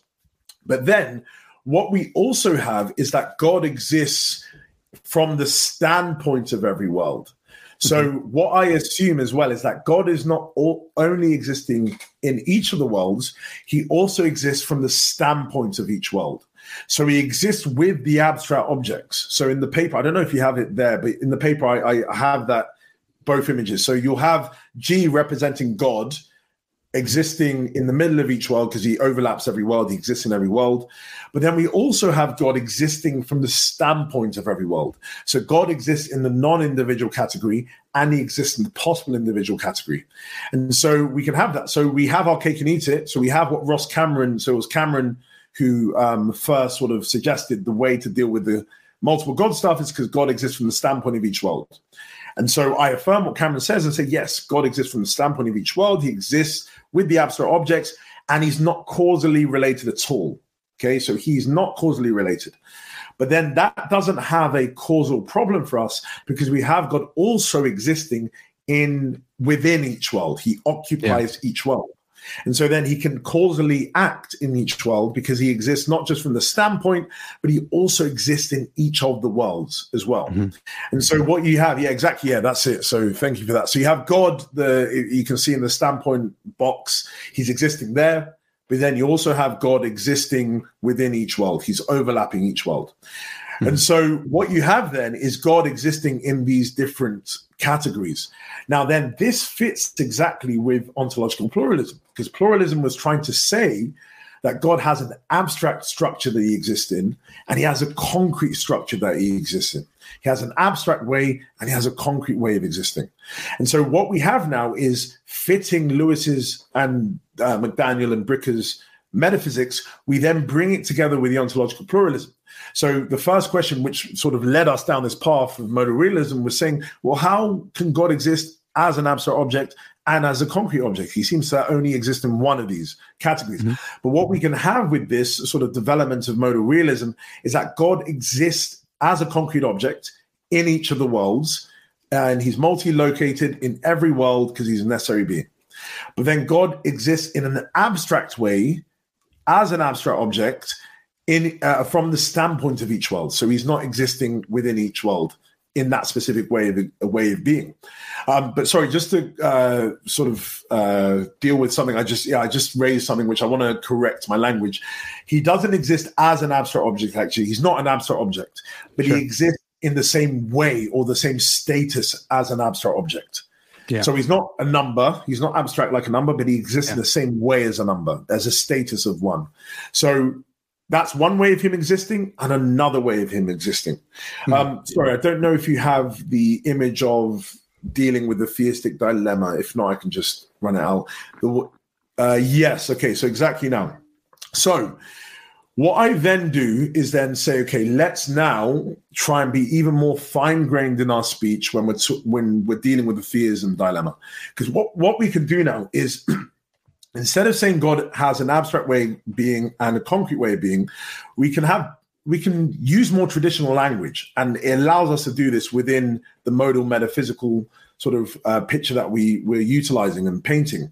Because what we have, in traditional theology, we say God exists transcendently and he exists immanently.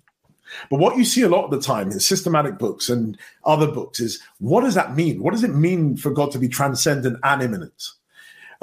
Transcendence, normally God exists beyond the world. Mm-hmm. And immanent is that he exists within the world. But how does that make sense? Well, within the modal sort of realism view is that we can have this here in this LRO sort of picture, because God exists immanently in that he exists within each of the concrete worlds. Every single world that exists, he exists in each of them. That's what it means for him to be immanent. He is within each of the possible worlds. For him to be then transcendent is for him to exist from the standpoint of every world. So every single world that exists, he exists outside of it from the standpoint of each world with the other abstract objects. So what we say then with the ontological pluralism language is that he has a transcendent way of being. That abstract way of being is now understood as a transcendent way of being because he exists from the standpoint of every world. But then he also has an immanent way of being, which used to be the concrete way of being. He exists in an immanent way because he exists within each of the possible worlds, within each of the categories of possible individuals. He exists in each of the concrete worlds. So then, what we can then say, dealing with the theism dilemma, using what we did before, this relativization to a way of being, what we have is that in God's transcendent way of being, we have him being simple, timeless, immutable, and impassable. And in his immanent way of being, we have him being complex, temporal, mutable, and possible. And so this is not an ad hoc move, because we can make sense of this as well. So I try and bring this out in the paper, because in his transcendent way of being, as from the standpoint of every world, with the abstract objects, God is simple, because abstract objects are normally understood to be simple in some way.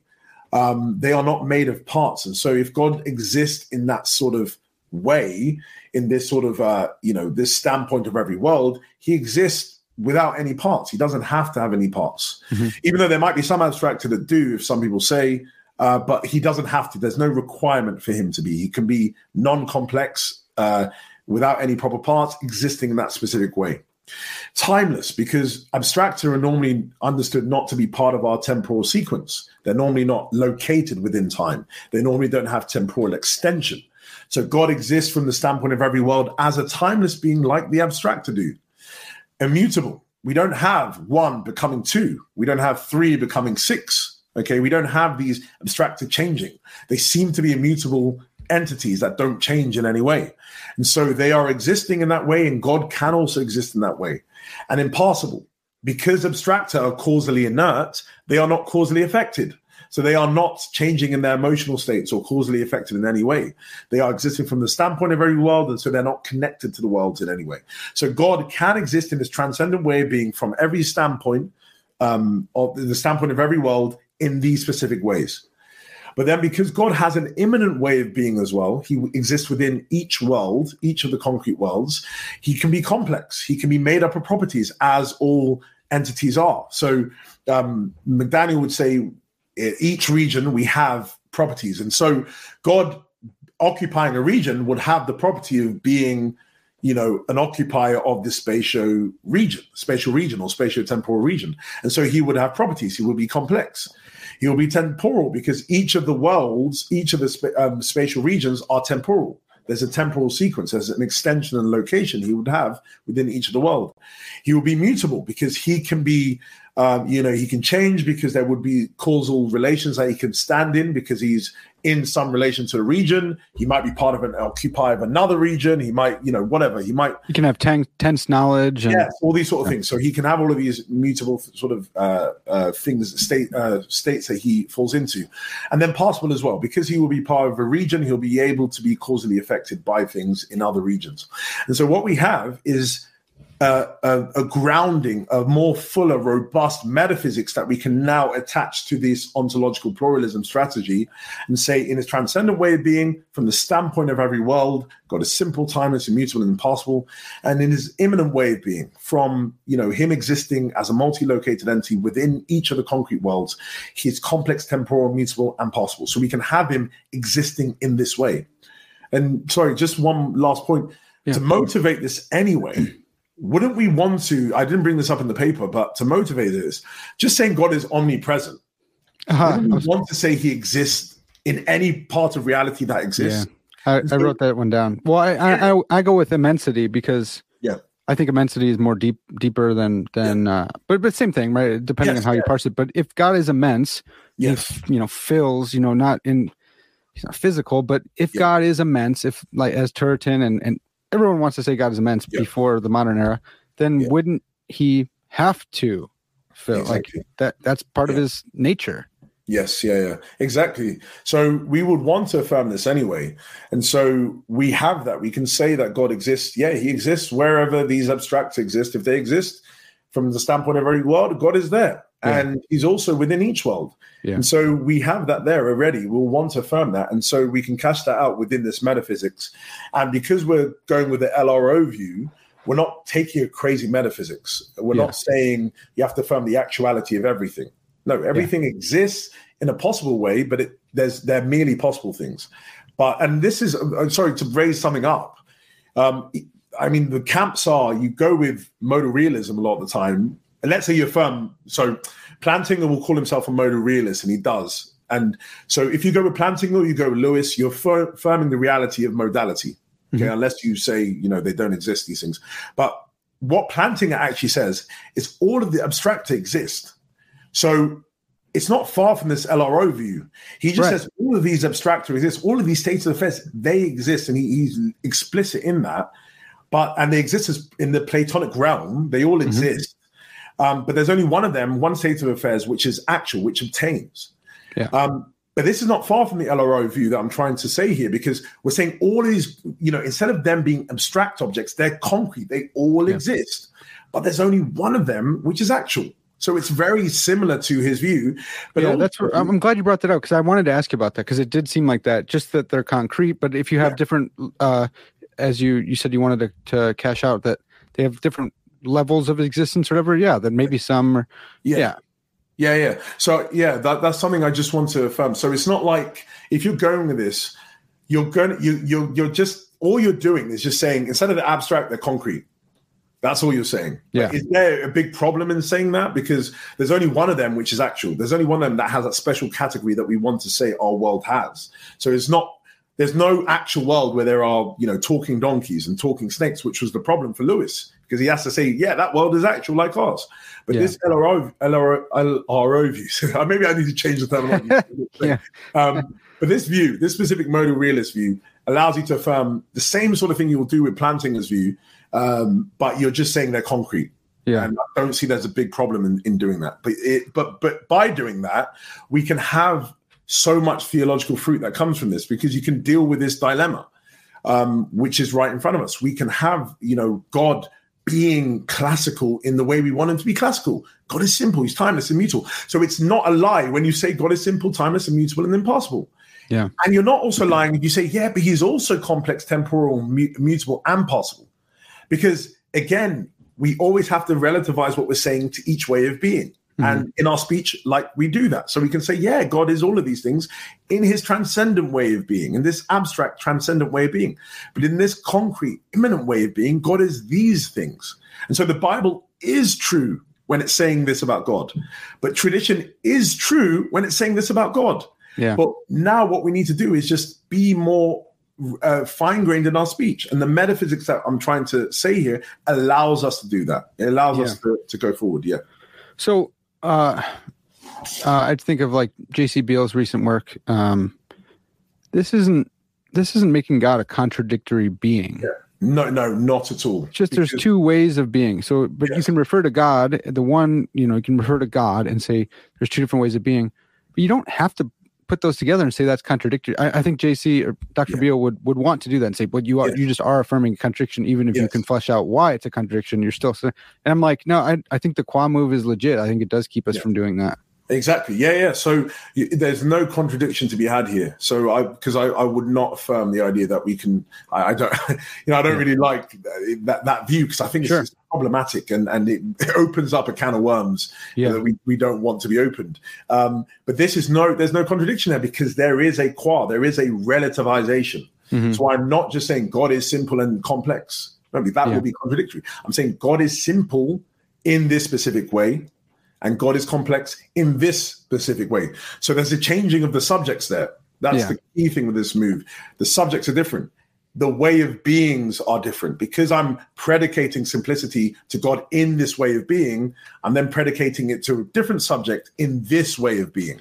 Yeah. So that's the key. And that's good. And I think you like PVI says, look, we have to have relative counting. There's no when it comes to the oneness, threeness problem of the Trinity, he's like, well, that's because you've thrown out the ability of or the relativizing counting. There's in one way he's three, in one way he's one, and so I think if you were to say no, there's got to be one. It's going back. It's assuming ontological monism to say no. There's one thing here, and you can't relativize this speech. You can't use different existential quantifiers. It's like, well, that's the debate. Then you need to make that argument instead of just assuming it and saying now it's a contradictory being. Exactly. Okay. Yeah, and that's my main thing, because what I'm trying to do is I'm trying to take defensible metaphysics and say, well, let's take this defensible metaphysics in that it's not some wacko philosophers come up with this, but there's a defensible metaphysics here given by McDaniel and Turner. There's a defensible metaphysics not specifically from Lewis, but from McDaniel and Bricker's development of it. And let's take this and apply it here. And now, if you have a problem with the application, either you can say the application doesn't fit, or you have to take it up with the philosophical position. But like I said, it's defensible. McDaniel has given countless ways to defend ontological pluralism. And he's done the same thing with this modal realism. And Bricker, even more so, has done this with the modal realism as well. So if you have a problem, either you have to take it up with my own application of it in a theological context, or, and I don't see how that can be done. I don't see it's problematic. Or you have to take it up with the philosophical position, which, you'll have to go and then raise objections with the metaphysics itself, which is a tall task, I would say. Yeah. Okay, so a couple things just following up. So you made the synthesis between two conceptions, both of which seem to be motivated if you are, not classical. What's the word you use? If you're a traditionalist. Yes. You have these two more. So we have the synthesis here. What about the creation problem? Have we solved that one? Yeah, we do. So if you just go to the image, the one that has a red arrow, so the one with the box and then the red arrow, that sort of, that exact one. So what we have here, because I'm taking this LRO modal realism view, I am not affirming what Lewis says, that each world is actual. Because if you have that, then it doesn't seem to be the case that God has any freedom in, bringing about any world. Because the key thing here is that each of the infinite plurality of worlds, in general, the modal realist sort of framework, each of the plurality of worlds necessarily exist. They all exist necessarily. Okay. Now, what we have there then is, how does God have any freedom? How can he bring about things? Now, the creation objection was trying to say that it seems to be the case that God begins to be related to creation when he brings it about. But how can you hold to that? How can you hold to that within this sort of view, specific modal realist view? So the way that I deal with the creation objection, and I try and say, because God exists in these two ways, because God exists from the standpoint of each world, and God exists from, within each world, he's immanently within each world. We don't have the creation objection here, because God, in sort of the second premise, it says that God begins to be related to creation. But we don't have that, because the transcendent way of being, God is not related to creation at all, because he's existing from the standpoint of creation. He doesn't bring creation into existence from that specific standpoint, from that way of being. He doesn't begin to be related. And so because from that standpoint, in that way of being, that transcendent way of being, he simply is immutable, impassable, and timeless. He's not related to creation in any way. So this allows us to affirm what all these, classical theologians were saying. We can affirm all of God being all of these things. He doesn't change. He's not related or in any way. There's no real relation from that specific standpoint, from that way of being. But because God has another way of being, because he exists within another ontological structure within each concrete world, we can have him then creating every world. But the key thing here is, because each world necessarily exists, what we have is that God's creation is properly understood as his actualization of one of the worlds. Mm-hmm. So because each of the worlds necessarily exists, because I love grounding, I believe that God necessarily grounds each of the worlds. So each of the worlds within his immanent way of being, in each of the worlds that he exists, he grounds each of those worlds. So this world, God is grounding in this world in existence. And you have this for each of the possible worlds in which he exists within. But there is only one world, our world, which has a special category of being actual. Mm-hmm. And it is God who freely chose to actualize that world. He said, okay, the way I see it is that, sort of the picture you can have is that God is surveying, all the infinite worlds and saying which world is better, blah, blah, blah. And let's say there's a specific threshold of value. So there's some worlds where, there's all these rabbits that are killing each other, and everyone's murdering each other. God doesn't want that world. There's another world where evil again is not really good, and Hitler won World War II, and God doesn't want that. And there's this world which is, great, but it's not so good because there's problems here. But then there's our world, which has maybe some bad things and evil and all these things, but there's also good in our world. So it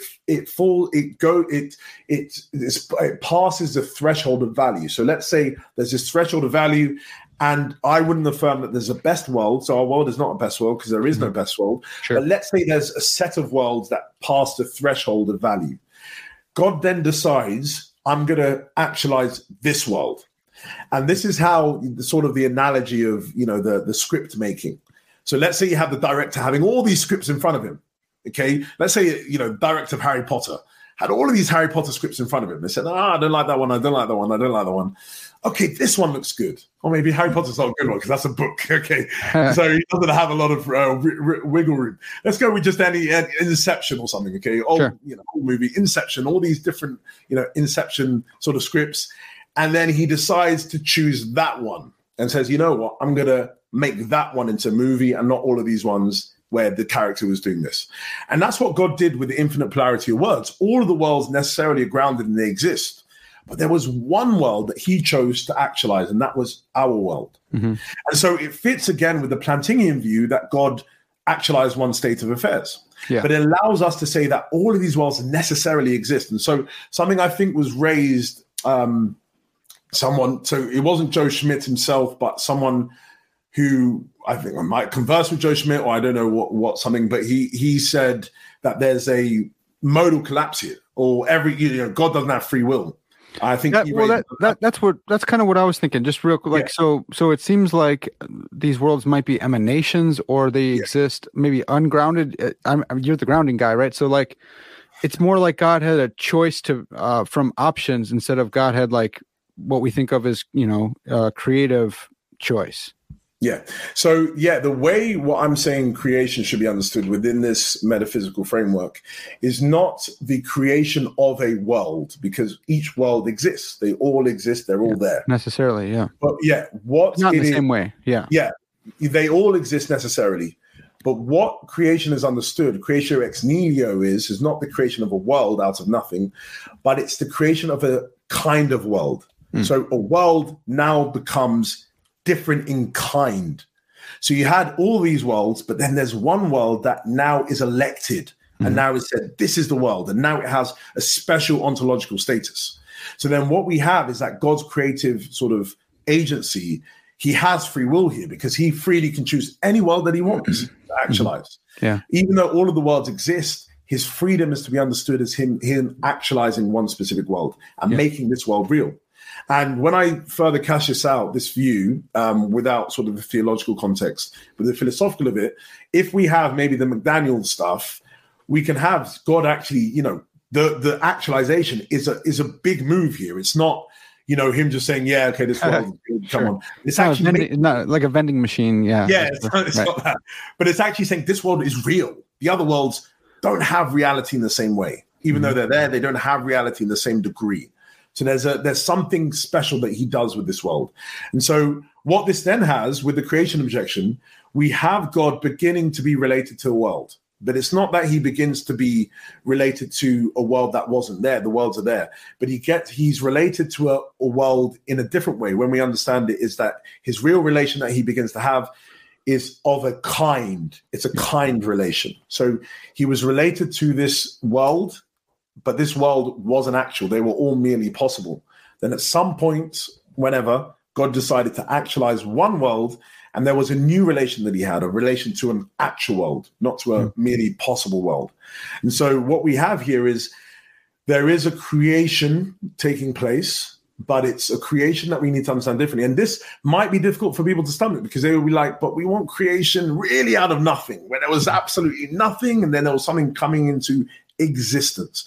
And that's a fair objection. If you want creation ex nihilo understood in that way, but does it necessarily have to be understood in that way? Because again, I think I would pull the Lewis card and say the economical value we have here, because he's all about the utility of the metaphysics. And I think we have the utility of the metaphysics here, because what's more important to us? Affirming the concept of God as simple as all of these things, and as complex and as timeless and as temporal. All of these things we can have within this metaphysical framework. But all we have to stomach is reinterpreting creatio ex nihilo, not getting rid of it, not saying, no, there's no creatio ex nihilo, but there is a creatio ex nihilo, but we need to understand it a little bit differently, maybe weaker than the way.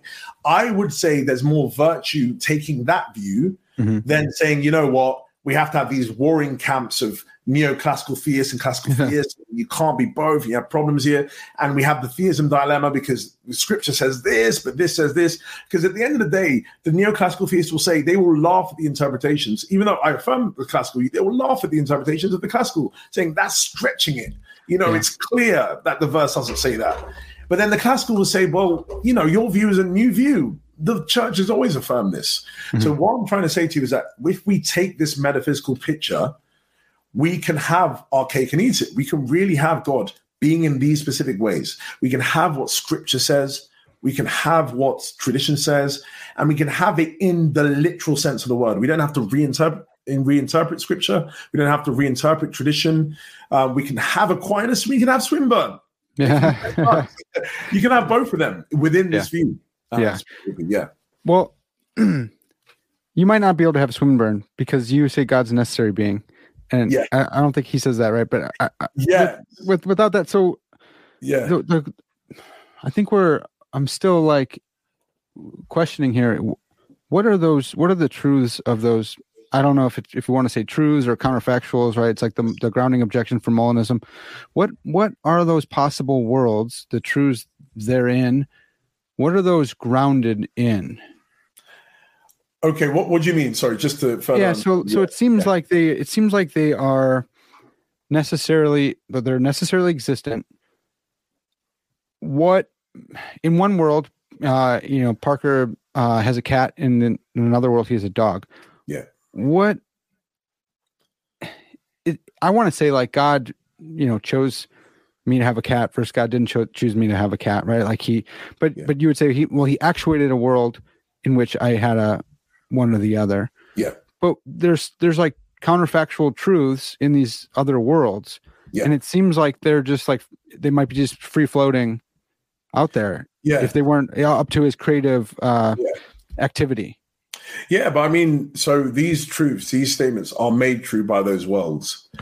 But, so they're grounded. The truth makers are each of the occupants of those worlds and the worlds themselves. Mm-hmm. So you having a cat in one world, you having a dog in one world. But at the end of the day, the question is, do we really care about those worlds because they don't have the same status as the world that we have? And so just changing the view and going to the normal abstractionist, planting Adam's view, which a lot of people assume, you have the same thing though, because you have statements being made true by different them being, would he use the word existing, but them being made true in different states of affairs. Yeah. So in one state of affairs, you have my individual essence existing where I have, a dog. And in another state of affairs, I have, my individual essence having, a cat or whatever. And so what you have is you have those truth makers being made true by the individual essences of those entities in those different states of affairs. However, God chooses to allow one state of affairs to obtain, the one where I have a dog.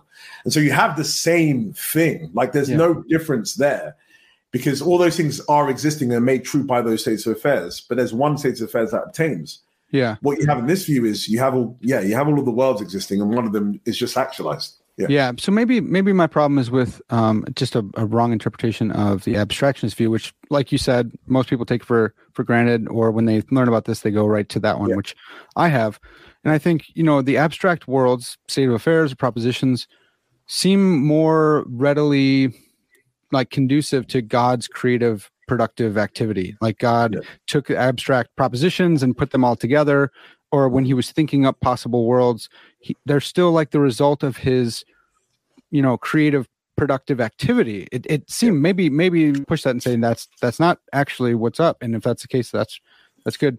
But on the concrete view, it seems like there's all these worlds that they just are, and it's not grounded in his creative activity. Yeah, but then you will have the same thing with the abstractionist view because you will have all of these states of affairs, not that they're existing necessarily. And even Planting in his small book, Does God Have a Nature? Yeah, he would say all these abstract objects are timeless. They are, they're eternal. They're necessary. Mm-hmm. So given that they're eternal and necessary. So I know he takes it to be thoughts in God's mind. Mm-hmm. So that just depends how you have your how you can have, abstract objects and all those sort of things. But if we just go with the general Platonic view, you will have all of these necessarily existing eternal states of affairs, which are not grounded in God. They just exist as they are. But then one of them obtains and maybe becomes concrete in some way. But then again, you have an issue that was raised by Lewis against Plantinga's view, which I think has force, and it's how do these abstract objects, these states of affairs, why do they represent the things that they're supposed to represent? Mm-hmm. So, and you had this view. This was also with Lewis as well. This was Plantinga raised the same thing with Lewis. But how do these states of affairs work in the way that they do? Why do they represent reality in the way that they do?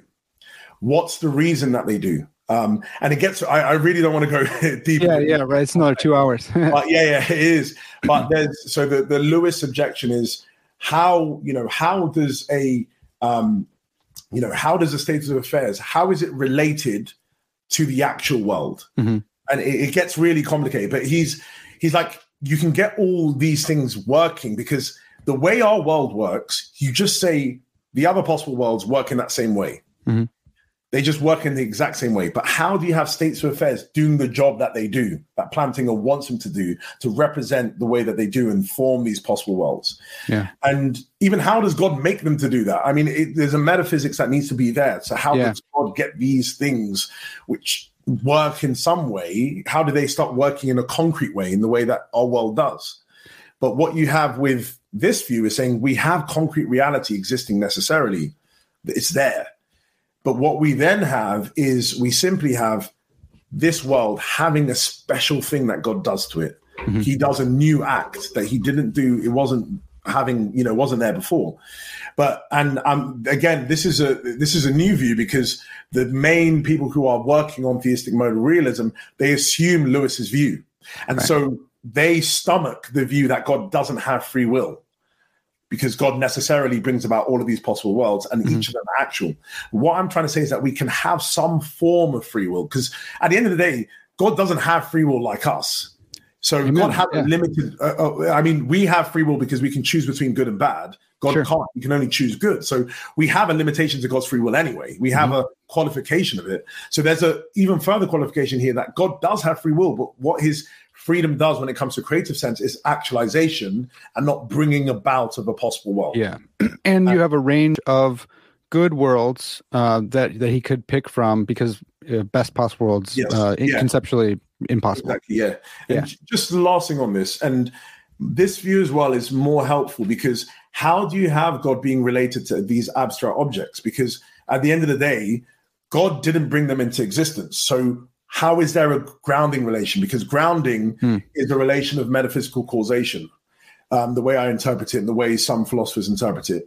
But these abstract objects are causally inert, so they can't be in any grounding relation with God. So they're just these free-floating things. Wait. They don't. If you're like a modified theistic activist, you'd say God did bring these things about, but they don't have causal powers. The causal powers are grounded in an agent, and so he can. Yes. Right, so they don't need causal powers in and of themselves. Yes, yeah. So I mean, there'll be ways to modify it and ways to do this, but I would again want to understand the causal relation better between these things. Sure. So is it causation in the way that we understand it? Can causation have as relative, these types of objects? I will want to know that. But what I'm trying to say is that at the face value, we can have causation and we don't have to reinterpret it. Because my problem I have a lot of the time with theology and philosophy is that we have to always reinterpret things to fit into our box. Right. But what we can have here is causation, because God grounds each of these worlds, because each of these worlds can be, the inputs or the outputs of these types of things, because they're concrete. But can we necessarily have that with these abstract objects? That's a question that we need to see, and we need to understand the relation better. And so we can have causation, we can have grounding here. Each world is grounded by God. God is the source of each world. He's the necessary eternal source, because they didn't come into existence, but he's still the fundamental ground of each world. But he also has some counterfactual freedom, because what he does is that he decides to bring about one world in an actualization move. which also Plantinga would say is what God does. He actualizes the world.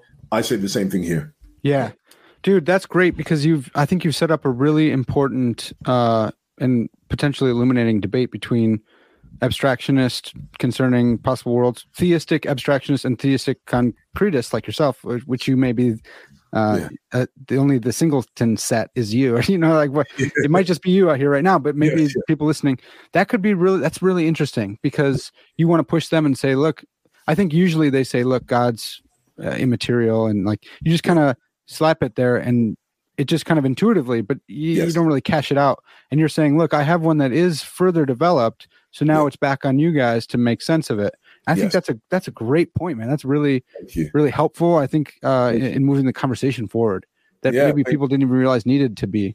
Yes. Yeah, no, I do appreciate that. And just to emphasize the point is, what I'm trying to do is just take what is available and what's defensible. So not just what's available and defensible, and say, actually, there can be fruit, had here when it comes to theology.